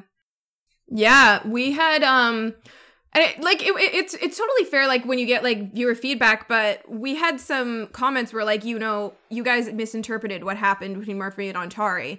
And Robin and I were just kind of sitting here going like, we have to think about this now. Like, are we wrong? It really makes you change the way you think about things. Like it changes definitely. Your thought process. You have to start thinking through like, okay, why do I think this exactly? Like, can I have to like walk back to like step 1, you know, like you sort of have a thought and you're like, it's step 4. You're like, okay, I have to go back to step 1 and figure out what steps 2 and 3 are to get to 4 in order to explain 4. And then like, what might someone else say, you know, so you do have to kind of like take apart. You have to understand what you think and why, I think, in a more like careful way, which is really useful, but yeah, like a lot harder. And like, I think that's like why having a good podcast partner is probably the most important thing about podcasting, is because before I started, I was just like Claire, like, you know, you kind of exist in like your own little fandom bubble. And then meeting Robin, and it's so great to have someone who has like totally different interests in the same show as you, because you cover the whole spectrum. So before, you know, season 3, I didn't have as much investment in characters like Monty and Murphy. But of course, the minute Monty and Harper happened, like my first thought wasn't, oh, that's an interesting plotline. It was, oh my god, yeah. Oh. I mean, when that happened, so it's like, how are we going to talk about this? I had to stop watching the episode, and I had to watch it 2 hours later. Aww, Robin, because I was really upset. Yeah. Aww. So like I think that's like one of the really cool things about podcasting is someone else gives you a totally different perspective, and it just kind of opens your worldview in terms of like the whole show, and you get to see and experience more things with that person. Yeah, definitely. So and then Sam has a totally different experience, because Sam's writing it and like recapping all the episodes, and you're sort of doing that process on your own, but then you're sharing it publicly and everyone is reading it. And I think I'm really interested in kind of how you feel like how writing about this show for Telltale has shifted how you watch it, and especially like, you know, you were like reviewing episodes like, you know, like the one after Lexa died. Like there's like a lot of pressure on like how to write about that in a, you know, like how do you want to write about those things when they happen? So like how does that change how you watch it? That episode was actually it's not the first one that I reviewed, but it's the first one where I started officially reviewing the show for Telltale. The one after Lexa died, I think I reviewed not Watch the Thrones, but the one before it. Oh, Ye Who Enter Here. Yeah. That was the first one I did. So it has changed the way I view it I view it more analytically, but what I do every time is I can't I am unable to like take myself out of like fangirl mode when I'm watching something for the very first time. So because I feel like I'll ruin my just personal pleasurable experience for it if I'm like trying to take notes the whole time. So I watch it once as a fan first. Yeah. And then same. I watch it again to take notes and like analyze and like go back and like find things that I missed and just pull like little bits and pieces. So I do watch it more analytically now than I did before. And then writing about it is more like I write all my initial thoughts out right after. And my process is sort of, I feel like it's like slow compared to like other people because I write out all my thoughts and then I go over it again the next day just to make sure that I've expressed everything that I want to say in a particular way.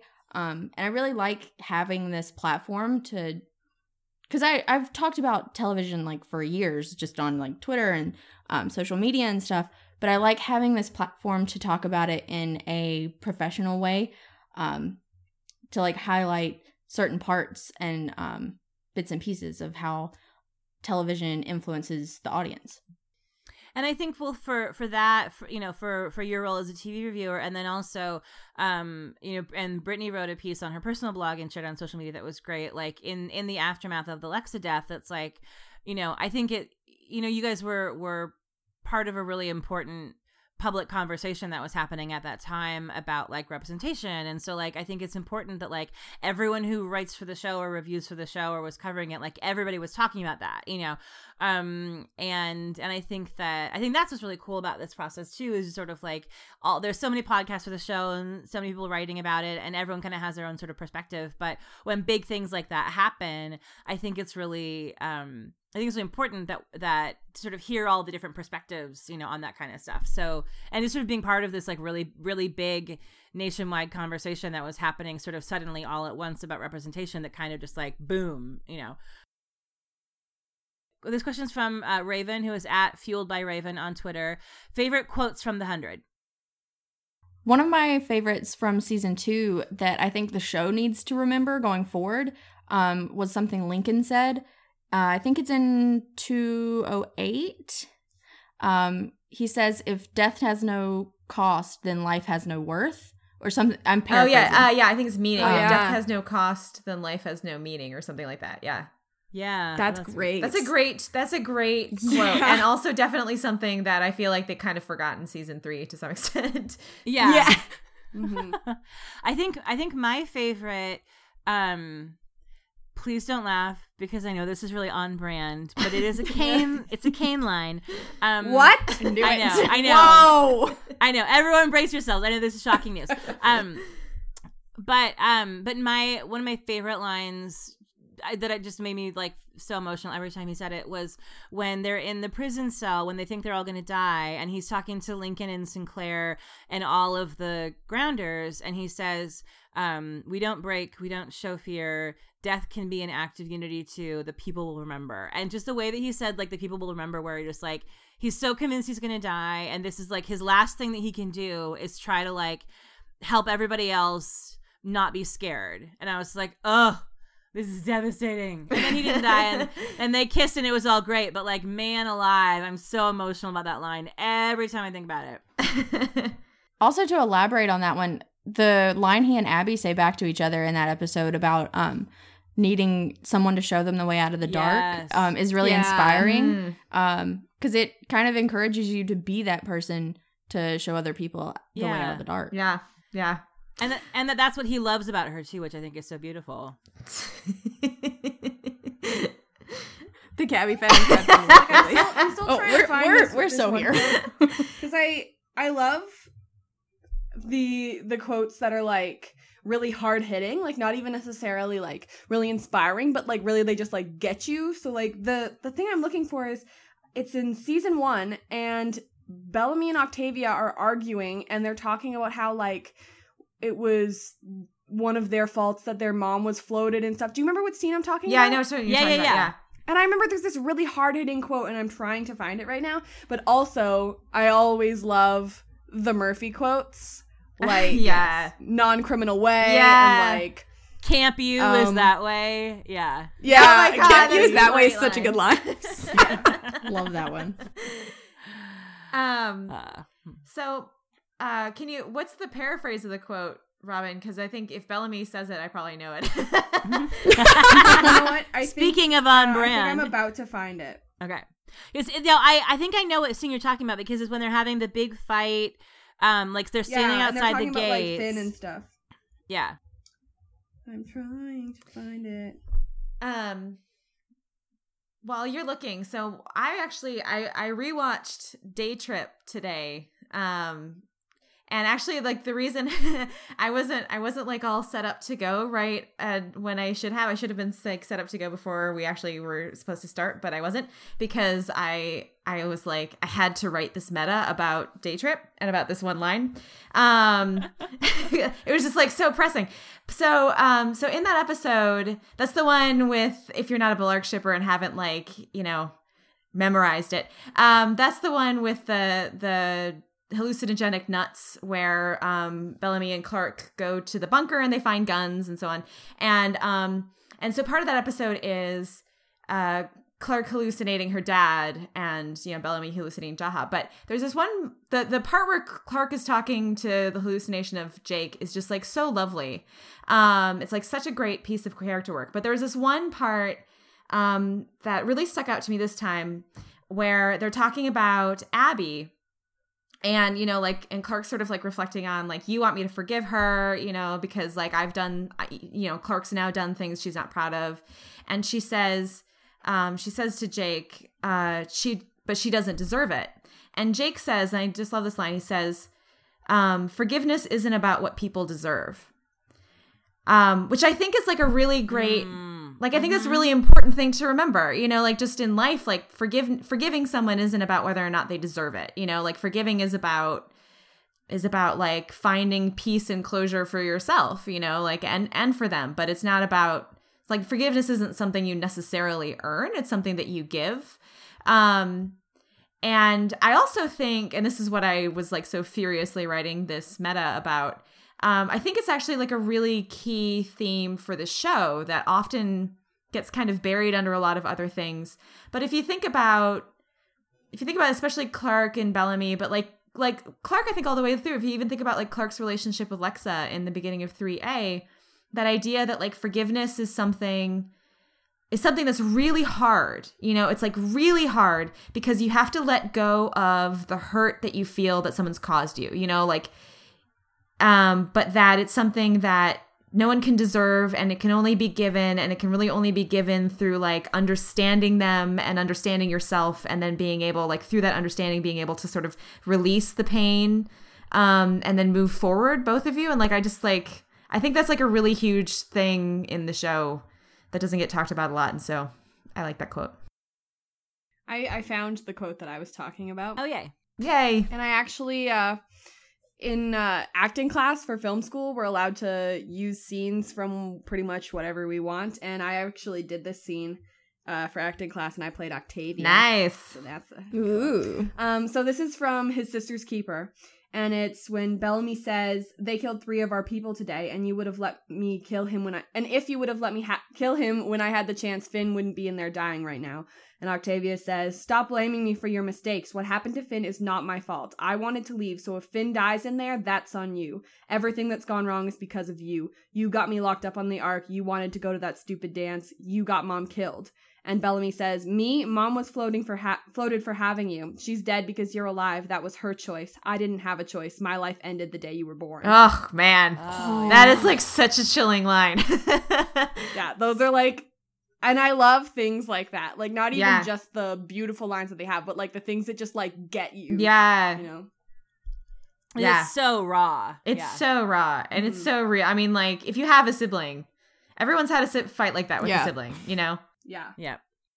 Those gut punch lines. That reminded me of when Abby comes in in like 203, and tells Kane that Jaha beat him to redemption. Oh yeah. Wow, that's was a harsh. great Yeah. line. That is like below the belt. OTP attempted martyr.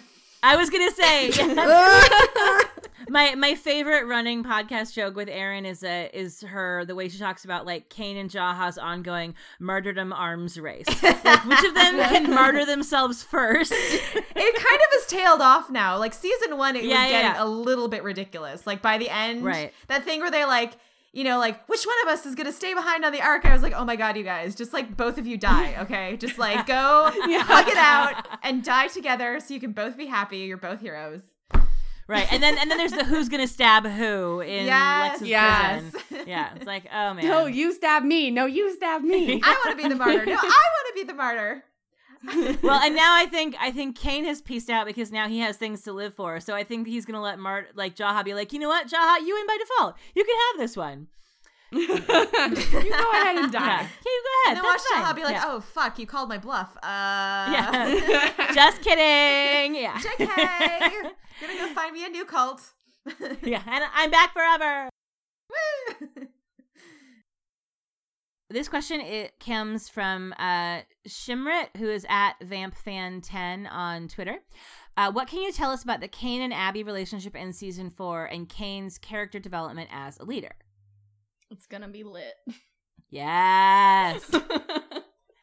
I can tell you I'm excited. Everyone's trying It's like how do we sound normal and chill while also being like, so they're in a candlelit room and they're kissing. Like apart from Cabby like shipper goggles, I'm actually really interested in like when all of the dust settles, who ends up being Chancellor and what the kind of power dynamic ends up being amongst Kane, Abby, Clark, Bellamy. My assumption would be that Kane is the intuitive choice to remain commander because he's got the brand, he's a clan leader, but he wasn't actually elected.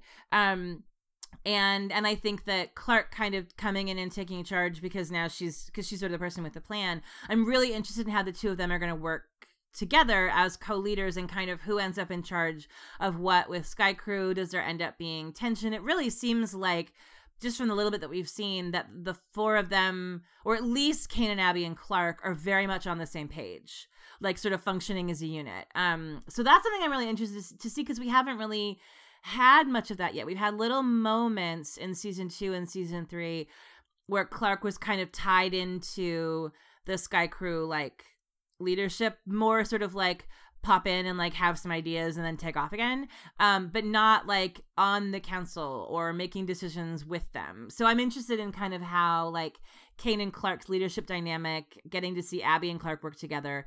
That's something that I'm really hyped to see kind of how that all pans out. Yeah, and it'll be nice to actually see like real respect.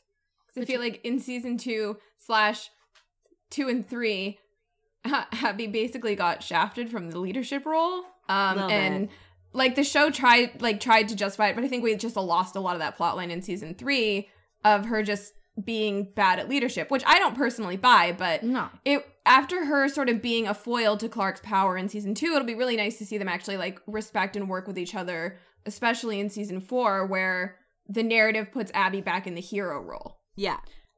I'm really excited about since Abby likely won't be Chancellor, she's gonna go back to being full-time doctor, which I think is going to be really important in season 4 because, you know, radiation is going to make everyone sick. Right. Yeah. So, like, we saw glimpses of that in the original teaser trailer and the one that came out today.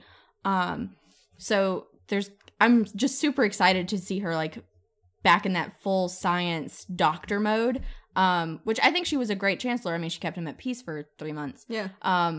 But I'm really excited to see her where she thrives the most. Yeah, like I loved I do really enjoy seeing like, you know, like her and Kane and sort of like a leadership dynamic, but I also I really like it when they're plot relevant in separate storylines with different characters as well. And so I was really excited about the little flash that we got in the first trailer, the one that came out in December, about like her and Jackson and Murphy and Amori and Miller and Raven, I think, on that boat. So it's like, I don't know where they're going or what they're doing, but there's like, you know, a science squad kind of like away team. Oh, this is a fun thing. I don't know if I told you guys that we heard when we talked to Sachin at his meet and greet, where I said something about, you know, I was like, oh, we were really excited to see that Jackson like gets to go on an away mission with Abby and the squad. And I was like, you know, I'm sure you can't tell us anything about like, you know, like what that is or what he's doing, but like a lot of people in the fandom were super excited to see like, you know, Jackson gets to like, you know, go on a mission. And he was like, oh, we thought like that was like supposed to be edited so we couldn't tell he was there. He's like, oh, I didn't know people knew. And I was like, bro, no, we slowed it down in HD and watched it frame by frame. We know you're on that boat. And he was like, know you're on that boat. And he was like, no, but he was like, so like, I think it didn't occur to him how intensely people, well, yeah, but like how intensely everyone is mining that little bit of information for clues about who is where and with whom and doing what and where in this season it might come. And I think, and also maybe he doesn't necessarily maybe feel like he's like, I think he's humble enough maybe about his own role in the show to not necessarily feel like, oh, of course everyone wants to know where Jackson is. But I was like, no, we know where you are. Like we cracked the code. We slowed it down. Like they were, I guess, trying to edit it really carefully so that like that little snippet of it, you could sort of get like getting as little as possible information about who actually was on that squad. So maybe it's spoilery, so which made me hopeful that maybe it's like a big thing, you know. And Claire's like, here's the list of people that are there. Well, it took me like 10 minutes to find Raven on that boat. Yeah, I didn't find Raven at first, and I only assumed Amori, but it was like a magic eye puzzle. I was like, I believe you're here, but I can't really see you, but I'm trusting everyone else who says they can see you. But yeah, so the idea that like Abby is on some kind of a like science doctor squad away mission where she has like Amori and Raven, the people who know tech really well, and she has Jackson the doctor with her. It's like, I don't know what's going on there, but like whatever that storyline is, I'm into it. Yes. Yeah, it's like, I don't know what's going on, but I'm excited about it. I'm excited about it. Robin, what do you think? Well, like we were talking about earlier about your views changing depending on who you discuss things with. Before Brittany, my partner was a girl named Sky, and she was not a fan of Abby at all. She just really, really, really disliked Abby. And so I had to be the person who defended Abby there. And then once I had Brittany, it was like, now Brittany can defend Abby. Brittany will do that with too many words. So like, never too many. And also before I was just like, Cabby, okay, cool, like thing. I'm into that. And now every time something Cabby comes out, I'm just like, my friends are going to be so happy. This is going to be great. So like, that's like most of my feeling towards them is just like good things are happening. And Kane has had so much character development, like even just from season 1 to season 2. And like, he definitely deserves to be Chancellor now. I mean, in the very beginning of season 3, Abby says like, you're suited for this. Like you should be doing this. And I have to agree. And I think that it should. The end.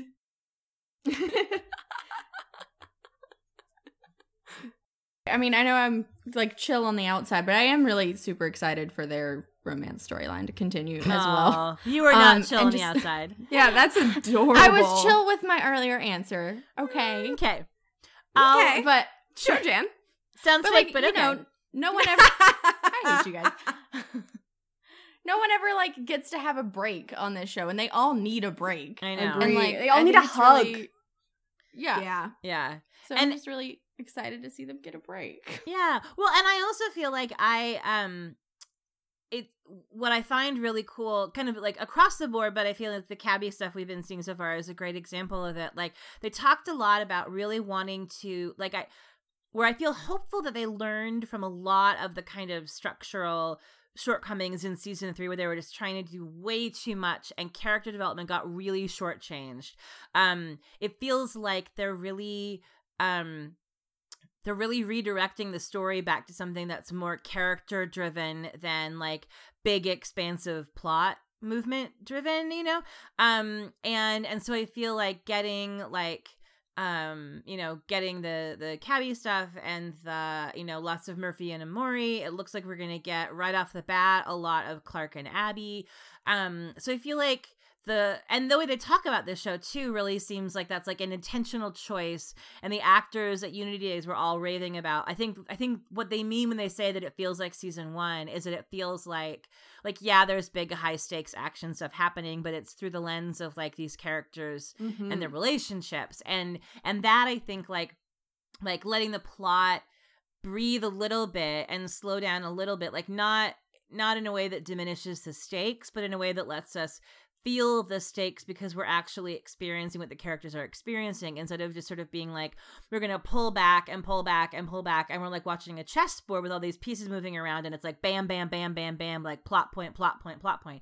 I think that letting things simmer a little bit and letting us have moments where we hear the characters like having emotional conversations with each other about how they feel about this stuff. Like that's how you keep the stakes high. Like that's how you feel what the characters are feeling. So I'm hopeful that that kind of across the board they're doing that, but really I think giving Kane and Abby like a chance to like feel some feelings and like just like, and then get some snuggles.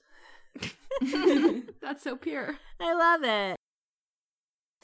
Okay, so last couple of questions before we lose Aaron that it's very important to have Aaron weigh in on. This question comes from Shosh, who is Pony Regrets on Tumblr. Oh my god. If Bellamy Blake was going to ride a My Little Pony into battle, what would he ride? I looked. I went on. I actually asked Shosh. She asked me to ask this question, and I was like, "Well, you're gonna have to like give me a pony wiki, because I don't know anything." So she sent me a pony wiki, and I spent. Oh my god, you did research? I did. I spent like 2 hours on that pony wiki, being like, "Oh my which god, one of these is the most Bellamy?" You spent 2 hours of your life on a My Little Pony wiki. Listen, just to answer this question, you don't understand how fascinating Dedication. My Little Pony. Like, I mean, it's sort of weird. Like, you can't look away. Should we be concerned about you? Yeah, I'm all over Yeah. Listen, do I need to call your husband? I'm not the one. Aaron has a new hobby.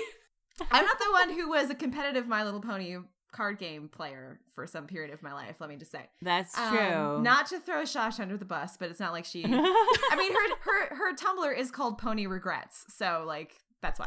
I don't think Shosh is embarrassed about this at all. Not in the slightest. In fact, I think she like asked me to ask these questions in part in an attempt to like.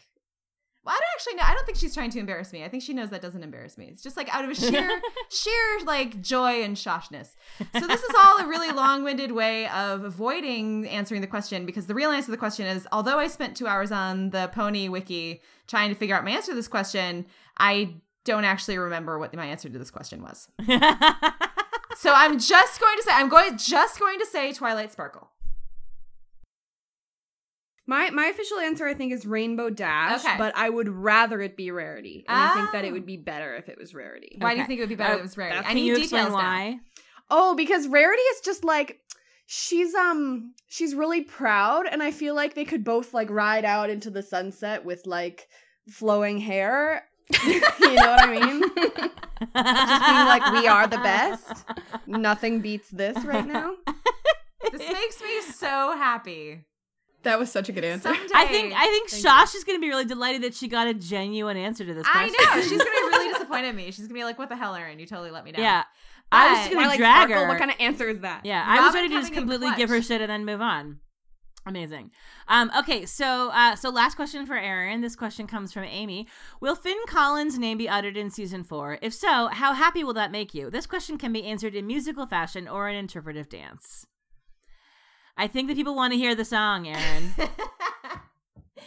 I think that the odds of Finn's name being mentioned in season 4 are probably 50-50. You know, like Clark is going to be processing a lot of things, so that there's a chance that his name might come up in connection with like, here's all the shit I've been doing. The likelihood that I will sing the Finn Collins song during our season 4 podcast at some point, I would put at 100%, because I love that song. It's my Robin, do you know this song? I don't think I do. I would really like to maybe hear it right now live, maybe. When I say Oh, song, no. it's really like it's one line. Okay, well, I'm excited. Yeah, but someday I'll write the whole thing. So the song is called "How Do You Solve a Problem Like Finn Collins," and it goes like this. Okay, yes, I've heard of it. Yes. How do you solve a problem like Finn Collins? And then it just evolves into us laughing forever. Exactly. But so I would like to help write this. yes, okay, Robin, you and me, we're gonna write the full length version of "How Do You Solve a Problem Like Finn Collins." And it's going to be perfect because you think Finn Collins is a problem. Oh. Are you saying you don't? I hope they talk about Finn. I really, really love when they like bring back old characters that have died, because then I'm just like, okay, do I need, I'm Robin not just going to dodged talk that about, question so artfully. I'm not going to talk about Mbege, you guys. Aw, Mbege. But He was- but let me oh my just God. talk about Mbege. I got really emotional when I was watching Day Trip today at the most beautiful broom in a closet full of brooms. Yes. Line. 'Cause Oh, I yes, was that's a favorite quote, that's too. Mbege. Poor Mbege. Oh, Mbege. Such a beautiful broom. No, wait, that's Connor. Oh, is that Connor? Mbege's dead already. No, he's not. Is he? What? He When was does the Mbege first die? person killed by a grounder. Oh, sorry. My bad. I got you. I got your back. All right. I don't remember any of those kids' names. You know Me what? either. You know what that means? I That got means- you guys. That Roma. means that I have always thought that guy was Mbege. So Oh my god. He's not. I'm sorry. I fail. I'm like immediately gonna go and like send you pictures of both Connor and Mbege and show you, the You difference. definitely should, because I think what it was is that I knew that Murphy had a friend called Mbege, and then that guy is like one of the guys he gets revenge on later. So I was like, I remember Yeah. his friend was named Mbege. It must be that guy. And I just The Johns. the John. The John yeah. Murphy's like, we They- were they friends, but literally now I announced pee on them. you and then kill you. Yes. Okay. Sorry. Sorry, everyone. That was I my got bad. you. It's all right. It's all right. But yes, we'll write this song, and then Yes. next year we'll perform it live at Unity Days. Yes. Oh my god. Yes. Amazing. I can do that. I know you can. This question comes from B, who is at Oh. Effie's Trinkets on Twitter. Which Hogwarts house do you think Marcus Kane is in? Okay, I just want to say that all of you can suck it because Henry and Cusick agrees with me and all the Team Hufflepuff people because he liked it on Twitter and I win. Excuse you. I think that pretty much settles the case. I- Ian is the foremost authority on Marcus Kane. I don't dispute that he liked your tweet. It wasn't my tweet, for the record. I don't Henry- want to take credit. Henry Ian Cusick has not heard my case for why Marcus Kane is a Ravenclaw. So, like, All right. I don't feel like he made this decision fully informed.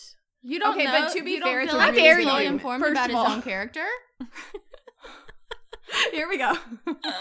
I'm just saying, like, words that might make it seem like this is more of a fight than it is.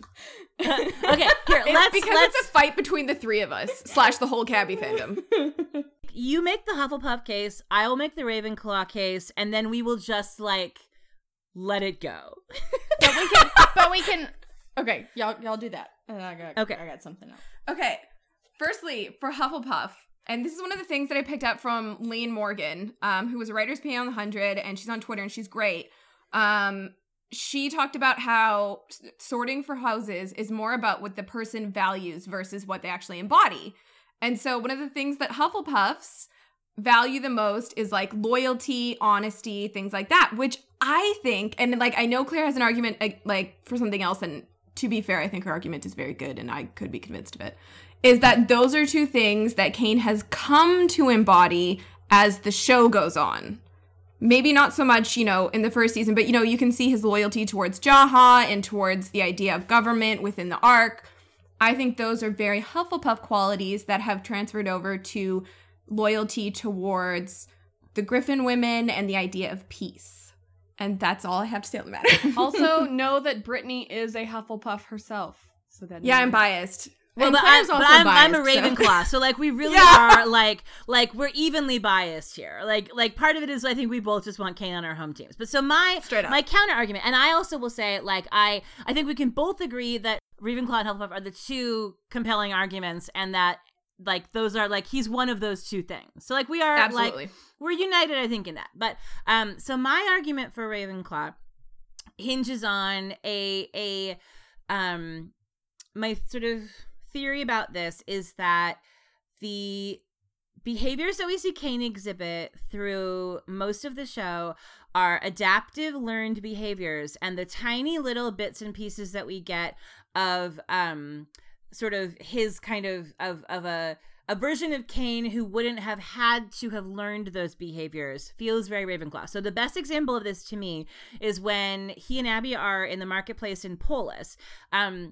And we're watching through Abby's eyes that she's seeing this version of Kane that she's never seen before, who is full of sort of nerdy wonder and awe about the complexities of the world that he lives in, and he wants to learn all of these things about it, and he wants to touch everything and see everything and talk to everybody, and he's the first of the Sky people who, besides Octavia, who learns any Tregeta slang.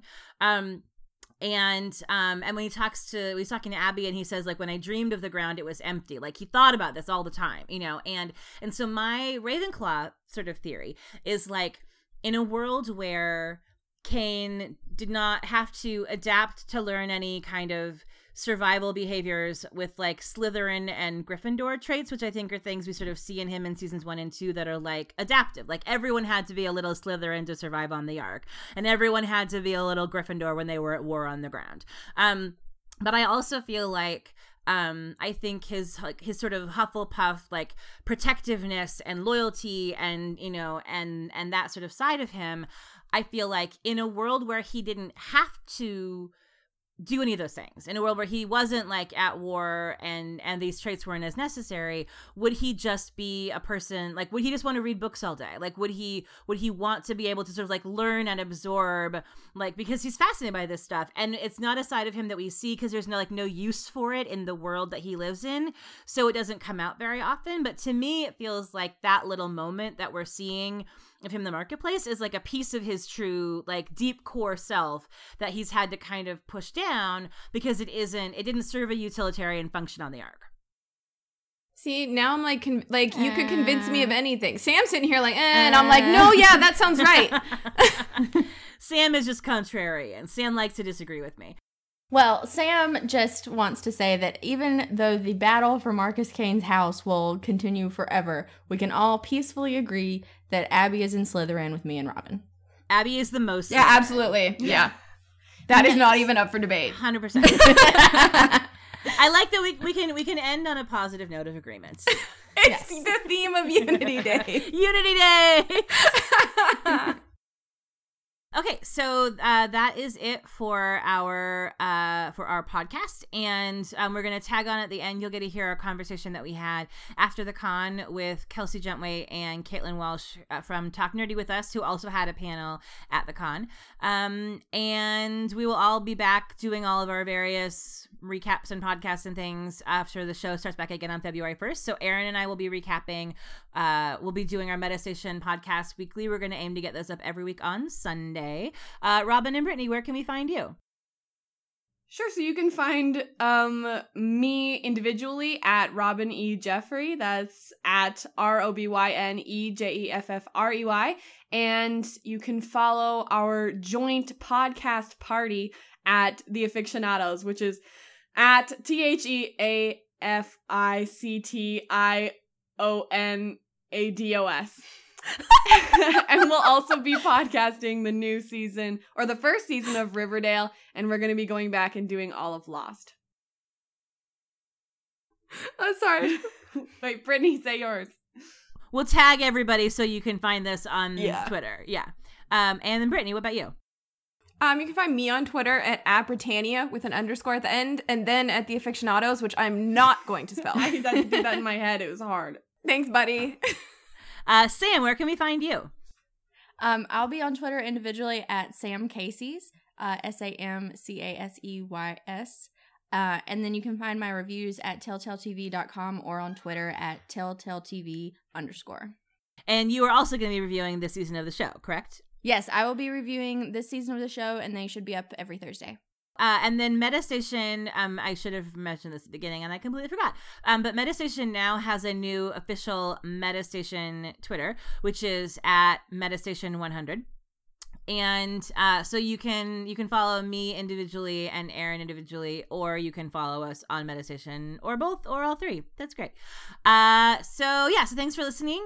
We'll see you all after February 1st when the show starts back up again. And then in the meantime, you can listen to our very giggly conversation with our con friends. That was like 12 people sitting around a hotel room cackling. It was great. And thank you for listening, and we'll see you all soon. Bye. Goodbye. Bye.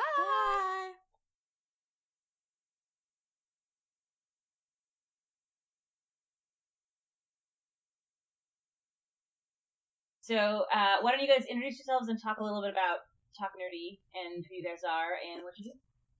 Okay, I'm Caitlin Walsh. I write for Talk Nerdy with us, and I have been for like a year now. And I started, I think, just because I love the 100 so much. And now I write about a few other shows, but like my heart's always gonna lie with the 100. And I'm Kelsey Juntwaite, and I also write for Talk Nerdy with us. And I've been doing this for 5 months. I binge watched the 100 and got into fandoms on Twitter and started writing about it. And now I write about TV. And it rocks. How was your weekend?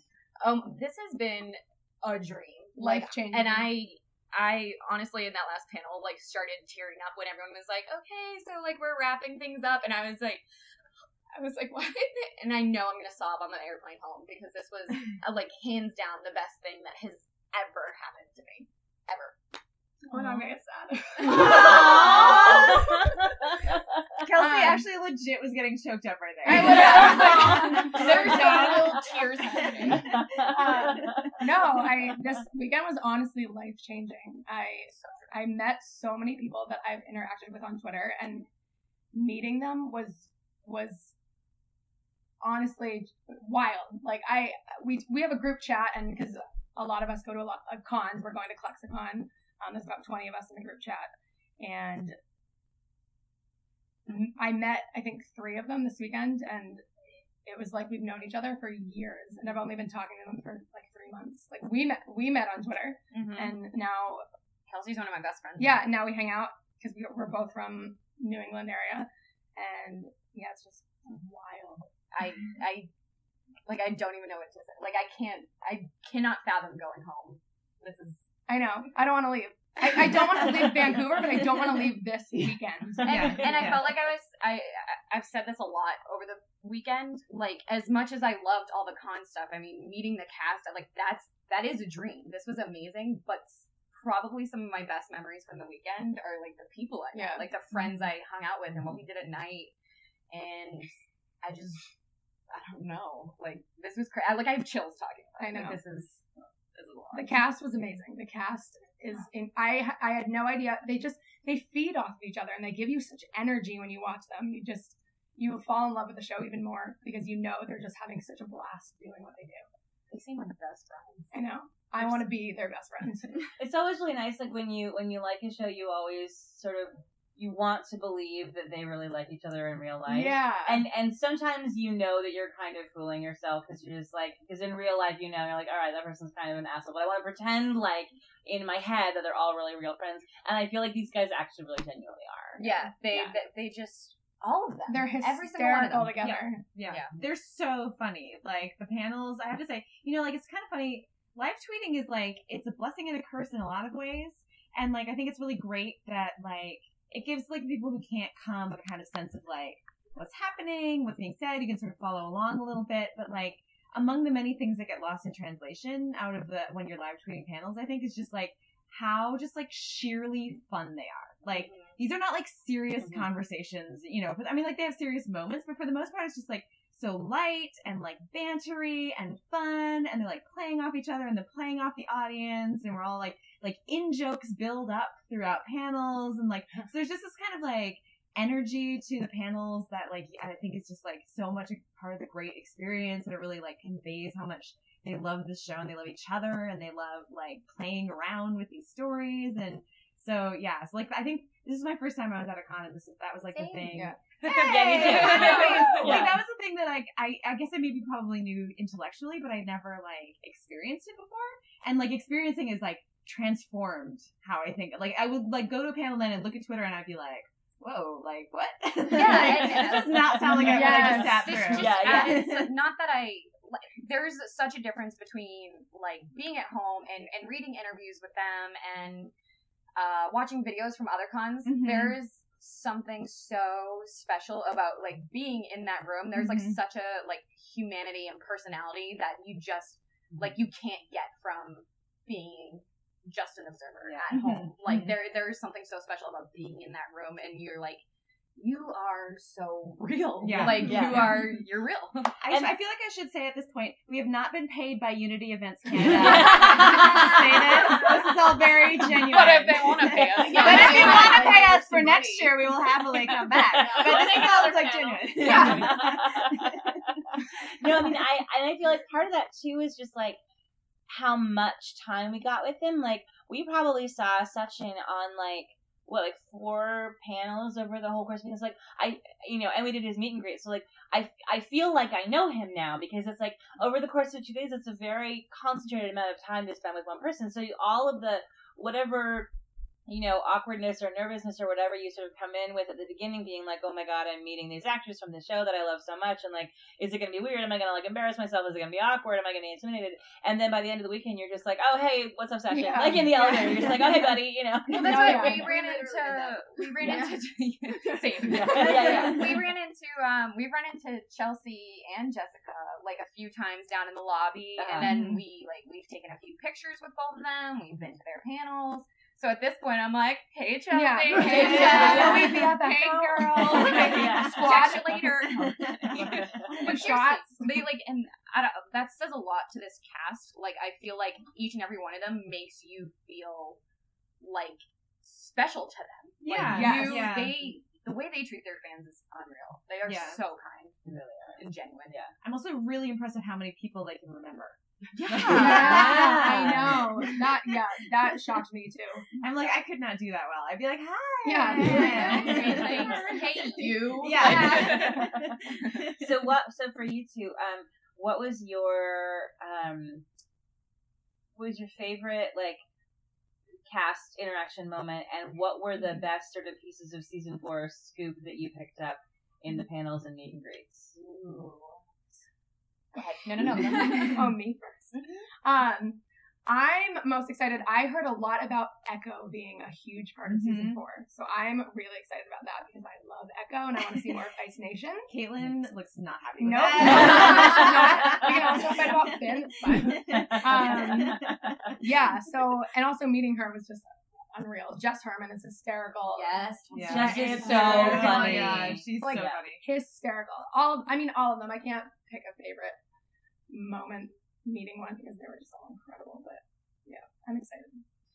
I would have to say my favorite moment, like, it's so close. Okay, I might have to downgrade this to second favorite, but like when we were sitting there for the first panel and Bob just pops out and I was the first person there. Oh my God. And he comes up to me and he goes, "Hey, I'm Bob." And I was like, I was so Star Trek, and I was like, "Hey, I'm Caitlin." Like, so, but honestly, my first favorite, like, there was just, I don't know, I think it's Jess, and that goes, and maybe I'm biased because like I think she's so cool, and meeting her as many times as we, or running into her as many times as we did, probably clouded my vision on this. I don't know. No, just kidding. I love Nyla. So, hearing that Nyla is a pretty big part, I'd say, of season 4. Like, she has a storyline, and Jess talked a lot about learning more about Nyla's character and learning who she is, and a little bit about where she came from in her background. Like, I'm so excited because I've loved Nyla since that first episode we saw her, and I think she is such an interesting addition to this group. Yeah. So I'm really excited for that. Yeah. I was also excited because I was nervous. I feel like I saw something on Twitter and I shouldn't have believed it, but I started getting nervous about Raven's fate. But knowing that she was filming the finale all weekend just was like 10 pounds off of me. I was like, I can breathe. Yeah. So excited. I also feel like, just like we were talking about before, like this whole weekend has been a tremendous exercise in not believing everything you read on Twitter. Since we're in the room hearing things and then in real time watching the get misquoted on Twitter, where it's like, I now have learned some important lessons about like checking sources and things being taken out of context, where I feel like the rumors are just going to kind of keep popping up. That was crazy. Yeah. That was crazy. It was a crazy experience. Because I've never been to a con, so I've never heard me neither. people say these things and then literally watch Twitter blow up. Right. And people are saying something. And I'm like, this never happened. Yeah. Why is this in quotes right now? Exactly. Well, so Brittany, the Abby Jaha Oh my thing. goodness. So in the meta panel on Friday, Brittany had referenced the fact that it's sort of like in an underplayed way, like it's mentioned in the original version of the pilot script, which they then cut, that there was some kind of romantic something between Abby and Jaha. Yeah, Jaha was like in love with her. Right. Which in the last 48 hours has now turned into a, like somebody quoted it like they were supposed to have had a relationship, and then somebody else quoted that basically saying like that it was that Abby and Jaha had a whole so now everyone is like Abby and Jaha were supposed to be together and they cut it. And it's like that's not what happened. That's not what she said. Yeah. But because of the medium of Twitter and things get condensed and shortened, and then people quote things they saw on Twitter in their own words, and then they translate things into different languages and then back again. And so I've seen like half a dozen tweets with people being like, I just heard Abby and Jaha, and everyone's like, what? Hell no. And I'm like, if this is all like a game of telephone with Brittany's answer. Honestly, like I feel like I probably shouldn't even say this as a journalist, but whatever. This has given me like you think you know, and then you get here and we had that experience, and it's just gonna make me not believe anything I hear from a con unless there's a video. I agree. I can't. Like we were all of us, you know, there was a meta panel, and then you guys had the Talk Nerdy panel, which was super fun. Really And Claire was better. Claire and I kind of half crashed it because we cannot keep our fucking mouths shut. That was awesome. We needed it. You can do it anytime. But I don't know about you guys. I haven't been keeping yours was today, and I haven't been keeping total track of Twitter. But like I remember looking at the live tweets of our panel afterwards. Like I'd never been live tweeted before, and I was like, what? Yeah. Like, no, I probably have the same thing to you. Like people are like live tweeting. I know. Yeah. I mean, like, you know, and I think the Abby Jaha thing was the biggest thing, but even like more benign things, it's just like partial quotes of things that we said. Yeah. Where I'm like, that's not really at all. Or things that we said like joking with each yeah, other.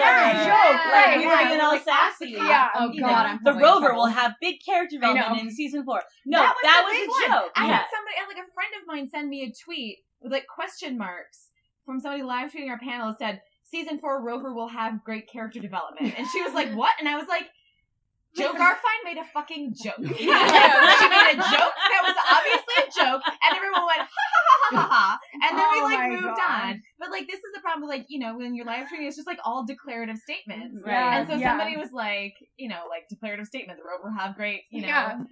Yeah.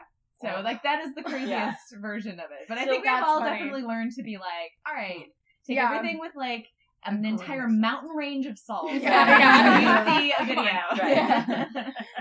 And appreciation for what the actors go through on Twitter now. Like, oh my God. Yeah. Absolutely. Can't believe any of them are on Twitter. They're so brave. Yeah. They really are. Yeah. But that's back to my earlier point. Like they care about their fans. Oh, they care so much. Yeah.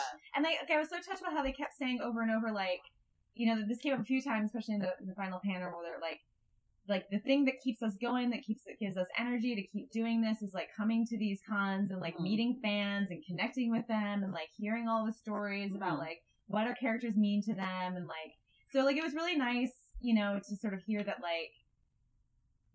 this isn't work for them, like this is like a pleasure that's like really like energizing and affirming and stuff like that. So that was really cool to hear, you know, like because you would hate to think they're just kind of like, ugh, okay, make some money. Right. Yeah. Here I am because you paid me. Yeah, It made exactly. me Yeah. fall in love with Vibe the and show. bigger Absolutely. fun. Oh my Yeah. god, Yeah. so Yeah. true. Like- It made me.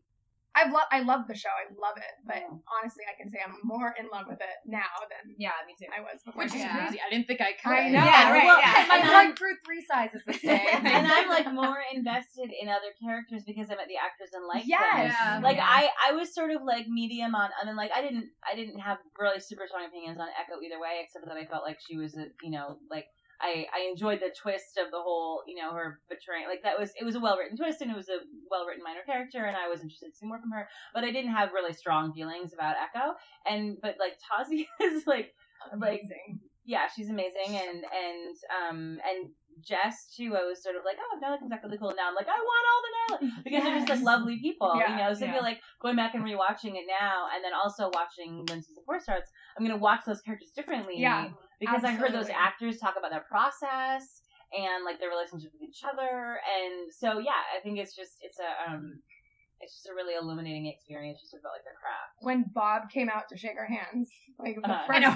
thing. Can we talk about that? Yeah. Okay. So Just let's to bring that say, up. Oh, yeah, we for the should- record, every single person in this room is shaking hands with Bob Morley. Yeah. He I'm came not around, watching them. And He some came- of us have been hugged by him, not me, but other people. But there are yeah. there are 3 hands up in this hotel room of you who got hugged by Bob Morley.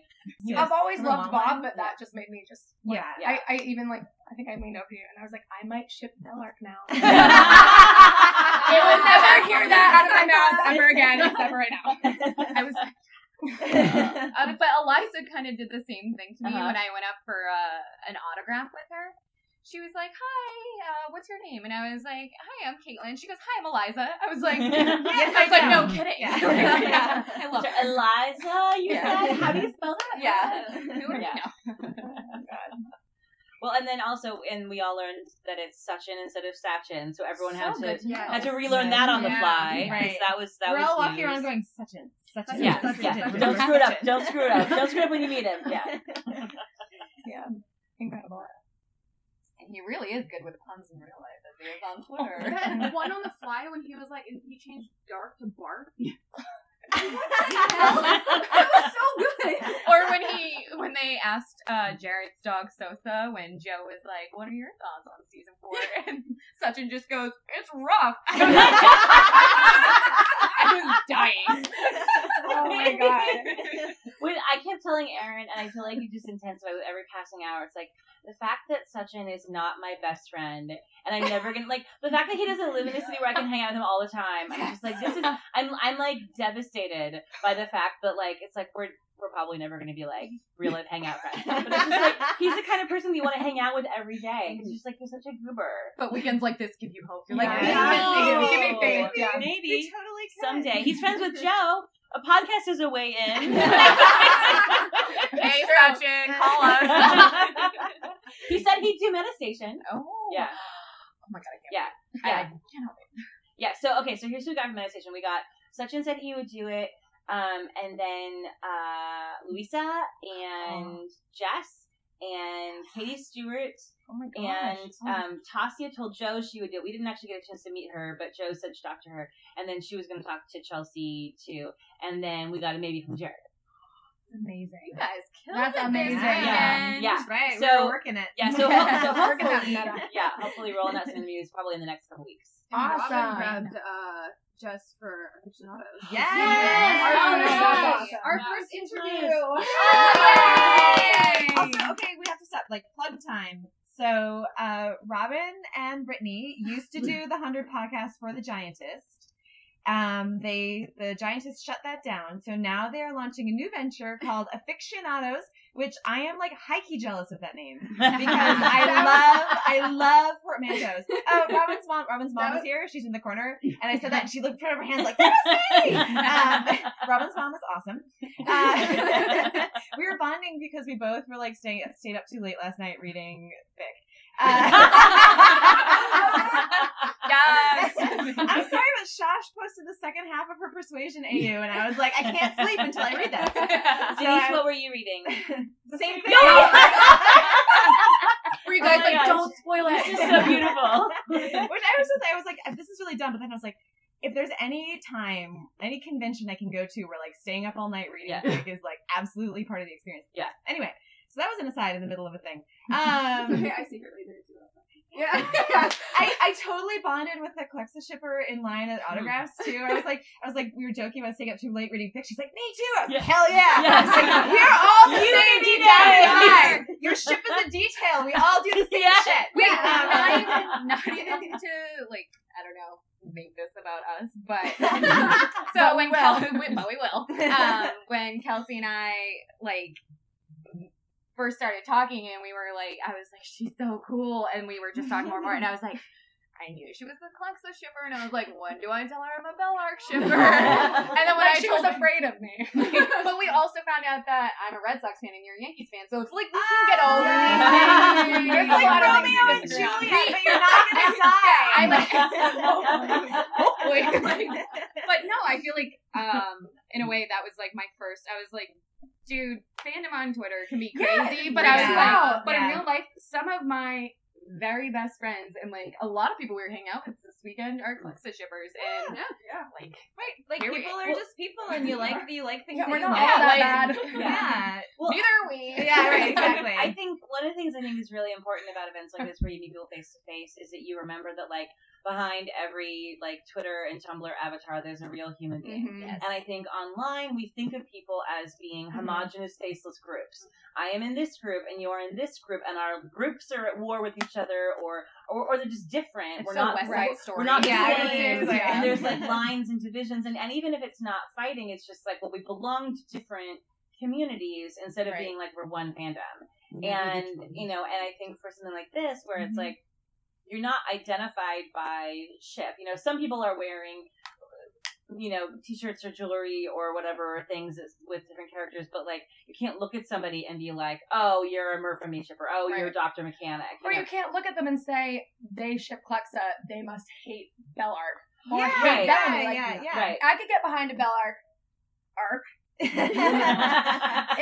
like they write it well, and you know, whatever, that's fine. Well, and I think the majority of this fandom, I would imagine, like I think most people, you know, just want the show to be good, and they want good arcs for the characters that they like. And I think that the people who want to sow division and want there to be conflict and contention, it's a noisy minority, but I think it is a minority, you know. And I think it's really, Joe said something in the last panel about feeling like that this was a really healing weekend for this fandom, and I really felt like that too. I feel like we needed to be reminded that everyone just really loves this show.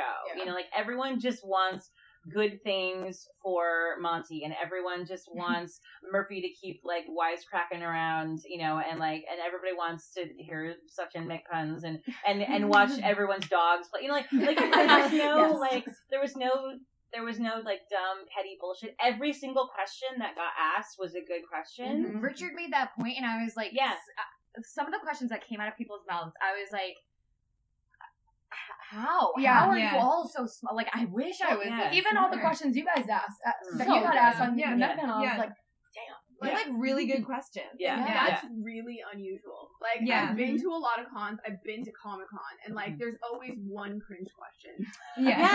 There was not a single one. There were no cringe questions. People really stuck by the no fighting rule. Like, the no shooting rule. Right. That's Unity not normal. And This isn't a normal con. and I think, you know, I was getting a little nervous only because there was some, you know, I was seeing things sort of swirling around online that made me sort of wonder, like, is there going to be, you know, are people going to show up just to stir shit, or is somebody going to ask a question, even if it isn't intentionally making the actor uncomfortable, that makes the actress uncomfortable, you know, is because you have a room full of 300 people, no one's vetting the Q&A questions in advance, you're not writing down on a card, like everyone's just walking up there. So the odds were highly in favor of like somebody crossing a line, and no one did it. It was like everyone who's here in this building was here for the right reasons. And so I guess I would say to anyone who sort of was following it, you know, like at home or on Twitter or whatever, like, don't believe the word of anybody who wasn't here at this con if they tell you anything negative about it, because I don't think anybody who was here would say any of that stuff. No, not. Yeah. And Joe's point about it being a healing weekend was so on point, because I mean, I can only speak for myself, but I imagine that a lot of people in this room alone, like, have had one experience or another, like, no matter how big or small that it was, that you just got some random crazy piece of hate for something you said that may have just been taken totally out of context. And like, it's only happened to me once, and it was small, and I mean, it's fine, but it's like, I started like wondering. I was like, why? Like, it was a little tiring, and then you come to something like this, and you were like, this is why I love this. Yeah, like, this is what makes anything worth it. And people like Joe. Who? Oh my God, Joe! She's such a good girl. Oh my God, Joe Garfine is actually like everything. A magical An angel. Yeah, like she an is angel so goddess. awesome. She's every bit as positive as like as Yes. what she puts out. Totally Oh None my of it is God. your show. No. They, like, who she is online is who she is when you like are having a conversation with her. Also, she's like so charismatic. Yes. It's amazing because like the cast, that cast is like phenomenal, and to have her as a moderator not being blown off the stage by them, like she's up there, you know, like bantering away, like she's amazing. Like she's so. Yeah. And can we also shout out to the fact that she did every single? I mean, yesterday was like yeah. what a 8-hour day, and then Yeah. today was almost just as long, and she was on stage for almost the entirety of it. Yeah. Holy cow! Did you see? She tweeted pictures of her schedule, and she had penciled in at the end of each day, like in a time block for whiskey time. Yeah. And I was like, Had a girl. this is why I love her. I promised months ago when I interviewed her for Talk Nerdy, I was like, I'm gonna buy you a drink at Unity Days, and like I've seen her every night, and we keep passing each other. It's like, and she's like, I will be back, and I was like, I will buy you a drink. You deserve it. So I can't wait. That was honestly, she was one of the people I was most excited to meet this weekend. Absolutely. Yeah. She's such an unbelievable force, and she was in awe. And she was so the right person to host these panels. Yeah. Because the actors, like nearly all of them know her. She's interviewed almost everybody, I think. And so they knew they weren't going to get ambushed by uncomfortable questions. They knew that she would let them talk about craft, and that she would keep it the right balance of thoughtful content and fun and lighthearted and silly, and that she wasn't there to do all the talking, that she wanted to facilitate them having conversations with each other. Right. Like, so she's a terrific moderator, but I think the fact that they knew her really well, and there was no, like, they didn't have to, like, adjust or get comfortable on that setting. It was just like, we're hanging out on couches with our friend Joe. Yeah. You could tell they trusted her. Which was, I think, everything. I think that made all the difference in the world to how this weekend went. Okay. That's what I was asking you to do. Kelsey and Caitlin are going to leave us, but thank you guys for guesting on Meta Station. Thank you for having us. Meeting you guys was seriously, I feel like second highlight. Because I feel like I interact with you guys on Twitter so much, or like I just like kind of stalk you guys. But this was the coolest, and this is my first time on a podcast. We might make a podcast. Yes. We will enthusiastically support it. Thank you. And seriously, thank you for having us. This was This was awesome. This was great. Thank you guys. Thank you. you. Lovely. Mwah, mwah, Yes, mwah. thank you. You guys did amazing. We may meet again. Oh, my heart. I love myself. Wow. Is there a mic I can like throw or something? And scene.